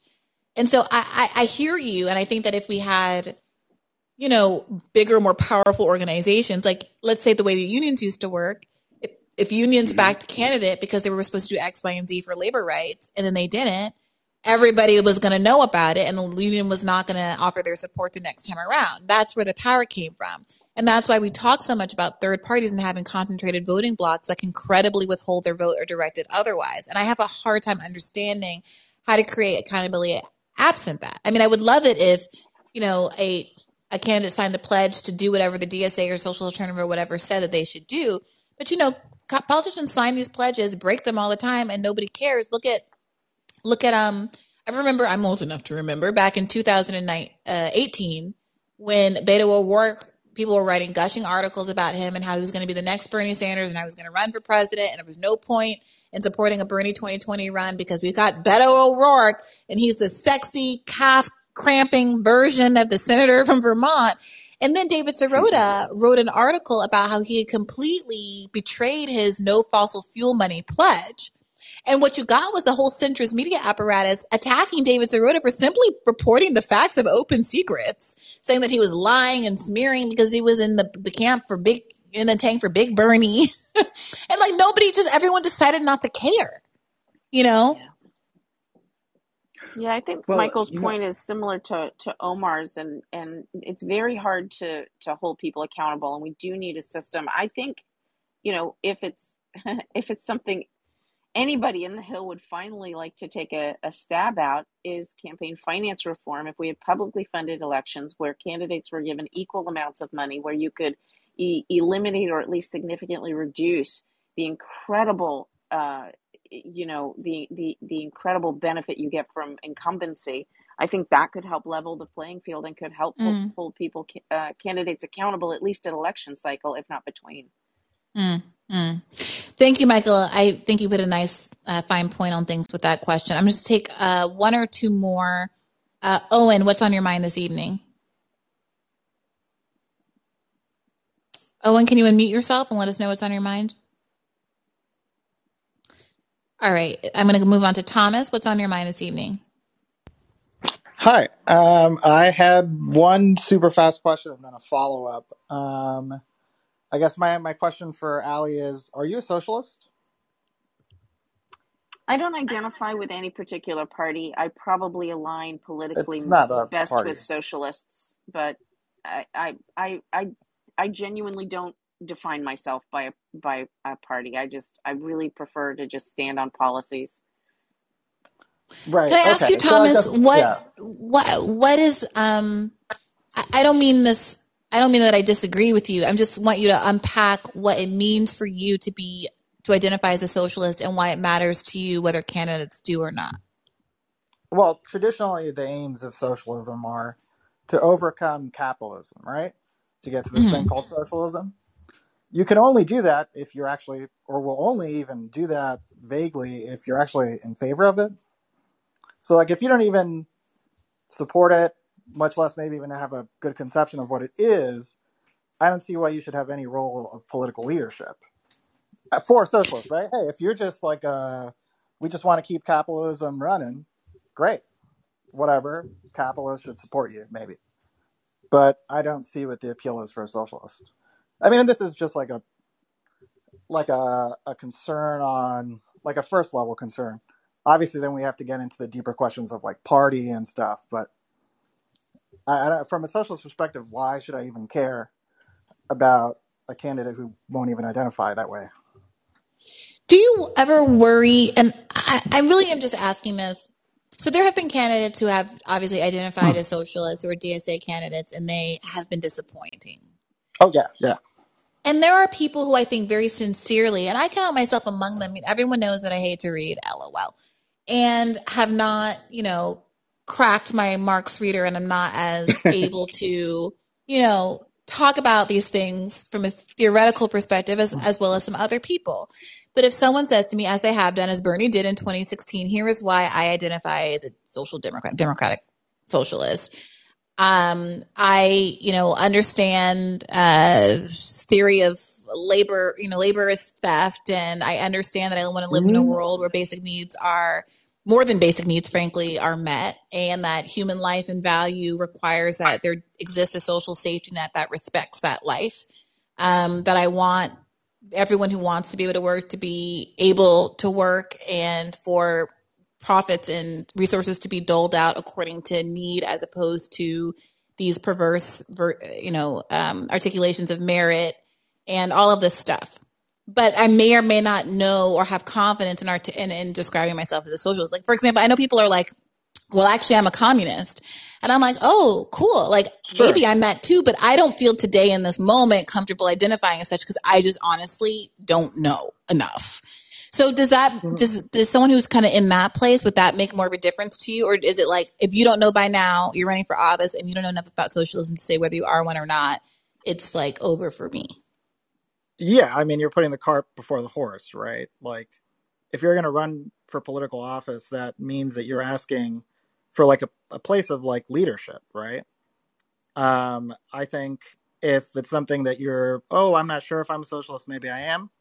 Cool. Like join a party or join a reading group, try and learn what it is, see if it's something that you agree with, at least better your understanding of it. And then maybe you can rise to some position of leadership. But I don't think it makes sense, for you to just skip all that and say, hey, I'm the leader, even though I don't really know what's going on. So can I ask a question, Thomas? Because Yeah. I get this a lot from, I get this a lot when talking to people, right? They're like, well, are you a Democrat? Are you a Republican? And now you're saying, are you a socialist? Why does it matter? Why does it matter what the label is? This is what I was saying about just wanting to blow up all the systems and just run straight on policies. Like why is it so important that people have a label? Right. Because I'm asking genuinely. I think because when I ask if you're a socialist, it's in part a question of, do you understand what capitalism is, and do you understand what it means to overcome it? And I Sure. I think mean, when the absolutely. answer is, It's definitely so. I certainly understand what the social systems are and political systems are. I'm just wondering why it's so important to identify with a I, label. yeah, I think the fact that you're running clearly indicates that you don't know what it takes to overcome it. I mean, I think historically, you need a socialist party that you're a part of, tied to a workers' movement. And that together, then maybe you can start to press the question of socialism. But I think just you running independently alone, I mean, look, you seem like a nice person, but I don't think that makes any difference in terms of the question of socialism. Maybe better management of capitalism. Well, Thomas, But this is the thing. Like, there's a credible argument. There is a credible argument that first of all, that does matter. Better management of capitalism, if you're not an accelerationist, says mm, there are people dying and suffering, and the suffering could be mediated by people who are better than the alternative. So for some of the reasons and the policy points that people have pointed out before, that, Ali says that her opponent wouldn't have supported, what was it, a child tax credit? And it matter; those things matter to people in the day to day. I think that people like AOC, if I were to do some armchair psychology, she's from a very low income district. She sees people coming into her office who have these very real concerns that are not like systemic change level of concerns, but that she can help and she can get them the burial benefit during COVID or whatever else it is. And it feels difficult for her having the proximate experience of real people who she's helping on day to day to say, I'm going to give that back for the hope that me, sassing Biden on camera one day is going to change the world. Now, I feel how I feel about that, but I also think that plenty of people in good faith can say it's almost a privileged position to say everyone has to be identifying as socialist when so few people, so many people still need to be educated on what that means. It can be a real brand killer depending on where you are and what kind of district you're running in. Why is the left, let's say, shooting itself in the foot by making people who subscribe to every socialist value identify as such? On the other hand, I definitely see the argument that says, who are you afraid of and who are you trying to appeal to if you're unwilling to subscribe to this label? yeah, I think that's also like, I mean, look, to give an anecdote, this is a story I heard the other day. So originally, the German Social Democratic Party, back in 1917, and before, their whole party line was not 1 cent for this government. So they would vote against every funding bill, right, that the German government put forward, right? And this is against the Bismarckian government, where Otto von Bismarck is basically, along with Louis Bonaparte, the creators of the welfare state. They were voting down all of the welfare state reforms that Bismarck was putting up, right, and his successors.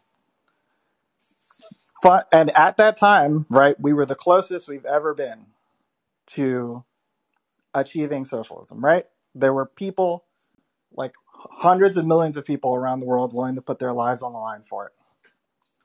Today, we have the current fallen version of the German Social Democratic Party in Germany running ads about how, hey, we're the good guys who support all the policies that Otto von Bismarck supported. That's literally an ad from the 1970s. And there is almost no socialist movement. There seems like no chance of overcoming the situation in which we, live. Right? Like, at what time was the socialist movement in a better place? At what time was there a real possibility for fundamental change?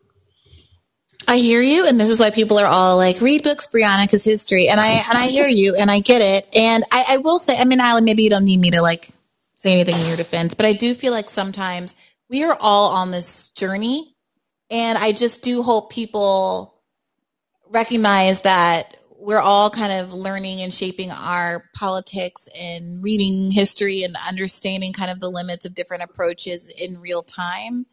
And I hope that we don't necessarily jump to the idea that people are acting in bad faith just because they're not necessarily ready to subscribe to a certain sort of label. I mean, as someone who, got dragged for filth over my first Ukraine episode, but, I have, you know, been learning along very publicly with all of you.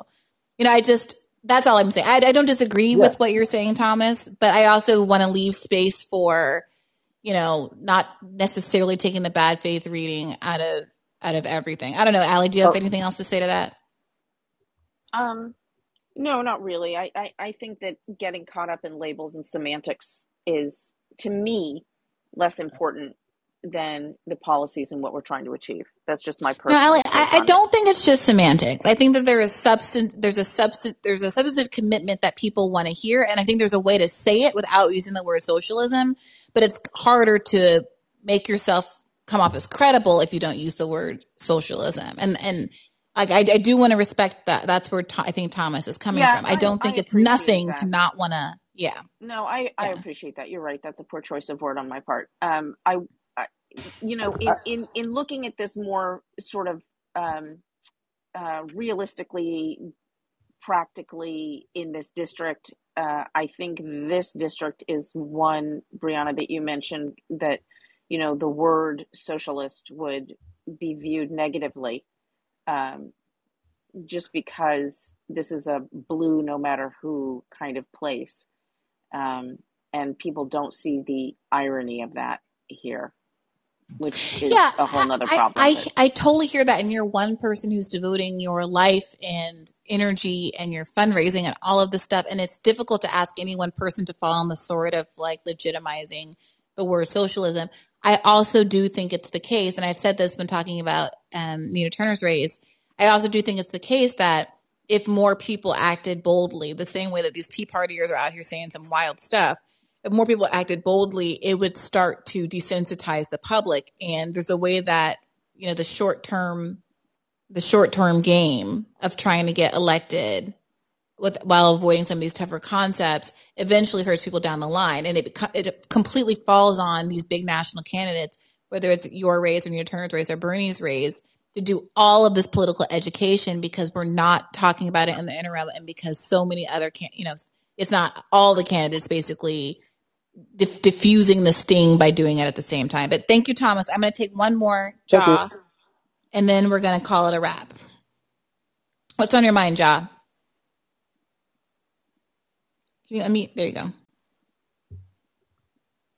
Ja, you're unmuted, but I don't hear you. All right, I'm going to bring Owen up as the last person. He's the one that had the technical issues, but I see he's back in line. Owen, are you able to unmute this time? Owen, can you unmute? Going once, going twice. I tried, Owen. I tried. Okay, Anthony, you will be. No, let's try Ja again because I see he's back in line too. Okay. Ja, are you able to get your technical stuff together? Yeah, you're unmuted, but I don't hear you, buddy. I do not hear you, which makes it Seth. Come on, Seth. End us strong. Unmute yourself and let us know what's on your mind. Hi. Hi. I can. What's a quick question you've got for Allie tonight? Oh, well, it's not really a question. It was more a perspective on the question of the episode, which is electoralism. Shall we give it a chance? Basically, my thesis is that our electoral system is an impenetrable object, and unless we remove it, we will not get the power that we need to get the things that we want. So I think that the solution, I hear you asking this a lot when people, give this perspective of like, what is the strategy? What is the specifics that we do? And well, I'll tell you what, what I'm working on, what my idea is I started an organization here in Philly. We Want Democracy, which is a movement for a new electoral system and new elections. And what we're going to do to achieve that is on September 17th, which is the anniversary of Occupy Wall Street and Constitution Day, we're going to protest, and we're going to protest every day from that day forward, and hopefully spread this around the country and get this into millions of people in the streets. And we're demanding the new electoral system, new elections with democratic demands for voting rights, abolishing the Electoral College, abolishing the Senate, proportional representation in the House, which would make third parties viable. And to get to something that people have mentioned a number of times tonight about accountability, recalls, make all all elected officials subject to immediate recall. So if the voters vote for somebody, they get in office, and then they take a vote or they do something that's against what the voters put them in there for, the voters immediately recall that person, remove them until they get somebody in office who will do what the voters wanted. Yeah. Allie, do you want to respond? There's a lot of talk about you're right, impenetrable systems, trying to remove it. Practically, how does that work, right? I really appreciate the passion and the sincerity of folks who are just completely done with the entire electoral process. And this goes back to why bother running for office, right? Like, what's the point? Just try to be an activist and hope that a president signs a lot of executive orders. That's great. Or run as a socialist. But you can't win running as a socialist. So what do? I don't know. So it's very hard, right? You have your idealism versus your realities, and how do you bridge that gap? And what can I do? What can I do right now today to try and make that difference? If I run as a socialist, if I run as a Green Party, as an independent, I'll get 2% of the vote, maybe, right? Because we have a two-party system, and at least in Virginia, and certainly in this district, it's, like I said before, it's a blue no matter who, right? So I don't know. Well, Seth, what do you say to that? What do you say to Allie saying, I fundamentally will not win if I run? This isn't Bernie in a national movement. I'm not in the Bronx. I am not going to win in Northern Virginia if I run as a socialist. I don't think it matters, because you're not going to have enough power whether you run as a socialist or not, whether you win or not. Even if you do win, there's not enough people in the government and the way that the government is structured and set up for you to pass policies anyway. So it's an exercise in futility. What's the point? And as far as is it realistic? I mean, I would point to 2014 in Ukraine, the Euromaidan, and Victoria Nuland and her cookies. It can be done if we do it, if we go out and we protest and we make it happen. And if there's enough people that are down with the idea, and I think in this country there could be, that it would work, and we overthrow the government.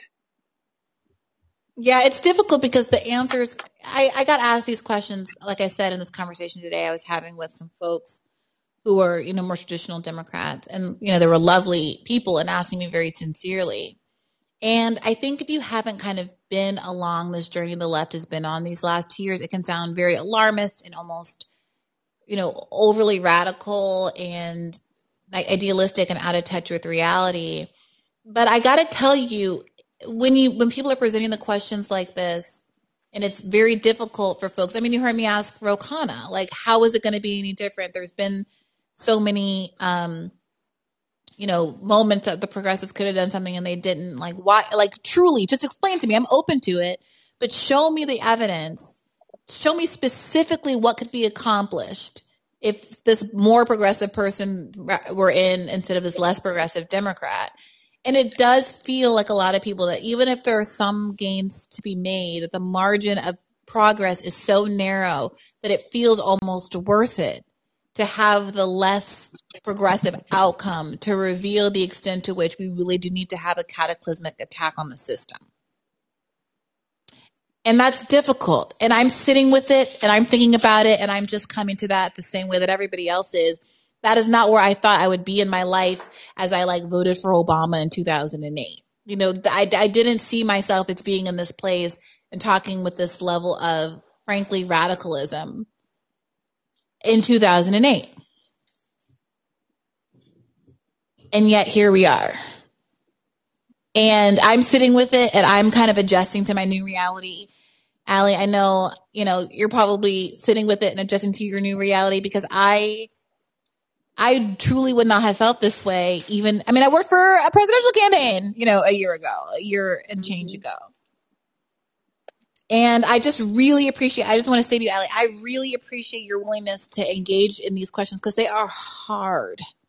Both on the podcast and here with, you know, real callers. I saw at least one of your constituents was in the chat saying, I live in the 11th district and I don't know why I haven't heard of Allie. And maybe that's someone who hears you and your sincerity and will think, well, let me see if I can volunteer. Let me see if I can throw some bucks her way. Because I do think there are a lot of people who, you know, see either the representational value of, of progressives getting elected or the real concrete value of them having progressive votes to the extent that we have an opportunity to vote for progressive things.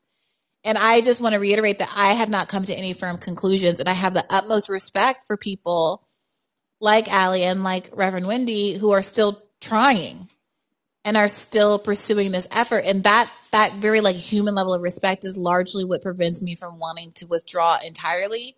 But I do think we have to be thinking critically as we go forward and as we contemplate whether or not, as candidates, as prospective candidates, this is what we want to do. This is how we want to spend our time and money, because the time and the money is a lot. And what it takes from someone's life is a lot. And I've seen Senator Turner and I've talked to Senator Turner on a human level. I want to help her as much as possible because I see what is taken out of her. And I know she's doing it for these purposes that I agree with and I support. But I mean, that is not, you know, the same thing as, you know, this broader conversation about what to do going forward. So again, I appreciate you, Allie, and please give people an opportunity. Tell people where they can find you and support you if they're interested. Well, my website is allieforcongress.com. I'm really having kind of an existential moment here, though. So why bother? This is a question. Why bother? I've spent a year of my life. I've spent a significant amount of my retirement. Why? Why bother? Why am I doing this? I've got no support from the left, no support from the Democratic Party, no support from Republicans. So who's supporting me exactly? A lot of people said they supported me, but like I said, you know, do they really? I don't know. I've definitely had a lot of support talking with constituents when I've just been out and about talking with people. The average everyday voter, 3 out of 4 people I meet are excited about my campaign. They definitely prefer me over the, you know, incumbent who is in the top 10 for taking money from the military industrial complex, who takes money from oil and gas, who, you know, he doesn't support universal health care. He didn't support paid family medical leave for non-federal employees. He didn't support universal child care, doesn't support free public college, you know, none of these things, right? And yet what I hear on this call and what I hear from, you know, within the Democratic Party is there's no difference in why bother. So it's very hard for me and very frustrating for me as a candidate and as a human being. And maybe I'm just tired and it's been a really long couple weeks. But I'm asking myself the question, why bother? You know, that's a question that was posed. Why bother? I hear your frustration and the, you know, the sadness in your voice, and I share it. Like, I really like you, Allie, and I don't know what to do with this either. It is such a big question, and I hate the idea that you are feeling dispirited when you are working so hard for us, for your constituents, to make the world better. And it feels like there's been a bait and switch. Like, we've all been misled about what works and what we should be invested in. You know, there's an argument that I should not have wasted a year of my life on the Bernie campaign, and that I had more power and influence and could be more constructive as a journalist. And, I don't know the answer to any of these questions. I did see a comment from Day, though, that I really liked, and he lifts me up when I feel down. So I did want to give him a chance to give some final thoughts if he was interested, and then we'll wrap for tonight. It's 11. Day, do you want to unmute yourself and basically articulate what you said in that comment? Sure. Can you hear me? Mm-hmm. Yeah, absolutely. Are you talking about the most recent comment or the one before? I saw one about it not being all in vain and all of that. Yes. Excuse me. First of all, my bias on the table, Allie, I don't know if you remember, we met at the Medicare for All rally with Marianne, and I've talked to you on Zoom, so I do have a bias in that sense. But I am struggling with holding people for, how do I phrase it? Judging people by the actions of prior quote unquote progressives, because these people are coming in with the same knowledge that we have about how these prior people have failed us, and that they want to do their best to override said actions. And I just struggle because I couldn't imagine, like I think about running sometimes, and I think about what Ali spoke about vulnerably and how it would feel to be like, y'all, I'm on your team. Like, I'm on your team. And to consistently be like, well, so-and-so failed us, so it just is never going to happen. I just don't have that defeatist attitude, while also understanding totally the frustration. But I look at it and I'm like, if we don't have people, and most importantly in large numbers, like allies, etc., even when we do the incredible and necessary work of organizing and labor rights, strikes, etc., it can be easily nullified the moment that we decide that bad faith actors or people who, because we didn't vote the right people in, can just write legislation in favor of the corporations that nullify all of this. Like, what happens when, I mean, think about the fact now we don't have a very strong labor review board, et cetera. Like, we look at people like Amazon, et cetera, who are completely breaking the law, allegedly for legal purposes, in terms of their union practices, union busting, but nothing happens. And that's because there's no legislation or no enforcement mechanisms with which we can hold these people accountable. And I guess I just hate to hear someone becoming dispirited because they look to their left and they feel like the people that they relate to most aren't willing to give them a chance. And I think I look at that sometimes, I talk about it as a spiritual leftist, like, sometimes I feel, or, dealing with the Democratic Party, I'm just like, it's the most annoying when it's like, wait, I agree with you. And we're on the same team. So I don't know. That's kind of me rambling. I apologize, but no, I really appreciate that, because I think that I also think there's a little bit of a problem with presuming that everyone's going to be as vulnerable as, the candidates before. I think that it is also naive to invest in someone if there isn't some plan. I'm not saying their plan has to be 100% effective, but that they've given some thought to how they can do things differently or insulate themselves against the kind of pressures that the current squad members are under and that have caused them to behave in ways that have been disappointing. So I totally agree. And I do think that I want to say to Allie that I feel as though knowing that someone is fighting for me, even if I disagree with how it's being done, it still matters. I don't know. I still feel that support and that solidarity, and I still feel an emotional investment in this campaign and Winnie's campaign and S&T's campaign. And I still respect the sacrifice and the willingness to put yourself out there and to be so vulnerable the way that Allie has been tonight. And I think we lost her, but I just really want to give her huge plaudits. Like, I wish I could open up the room to everyone so we could just really clap and applaud her willingness to come here and submit to a pretty tough round of questioning, and Reverend Wendy as well. But for Allie in particular, being so vulnerable and honest about this being a tough question that she's wrestling with in the middle of an ongoing campaign. So if accountability is anywhere, it's going to start with people like Allie and Wendy being willing to come on shows like this and work through all of these issues together as a left community. And I'm grateful for all of you here in the chat for being here tonight and working it through with me on bad faith on these call-in episodes twice a week. So thank you. Yes, Dave.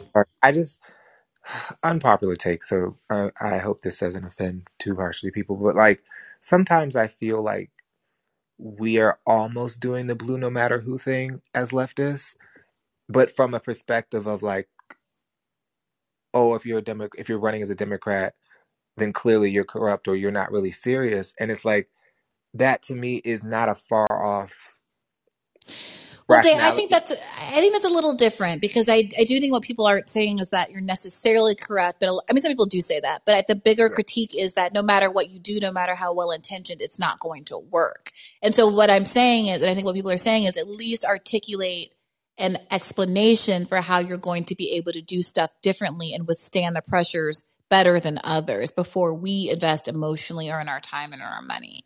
But I do need to really wrap this conversation. I'm so sorry, Dave. I got to wrap this conversation. I want to, again, thank you all. Remember that you can use the clip tool to cut clips from social media, post them to social media, tag me in them, and I will retweet them. Try to tweet the audiogram that you can generate by downloading the clip to your phone as opposed to just the link. It'll get more eyes on it. But either way, I appreciate all of you for tuning in. It's been a nice big crowd tonight. And again, thank you first and foremost to the candidates. I wish them all the best. And please do consider, if you are someone with even a glimmer of interest or hope in these campaigns, electoralism, or even just have compassion for these candidates for their willingness to submit themselves to this line of questioning, you can find their links and donate to them. Take care of yourselves and each other, and remember to keep the faith. I'm over your lies, and I'm over your games. I'm over you asking me when you know I'm not okay. You call me a lie, and I pick up the phone, and though you be telling me, I know you're not alone. Oh, and that's why your eyes, I'm over it. Your smile, I'm over it. Real life, I'm over it. I'm over it. I'm over it. Wanting you, wanting me. No, it ain't no way to be. How I feel, read my letters because I'm so over. Moving on, it's my time. You never were a friend of mine. Heard advice a little bit. Now I'm so over. So over it. I'm over your hands, and I'm over your mouth, trying to drag me down and fill me with self-doubt. Oh,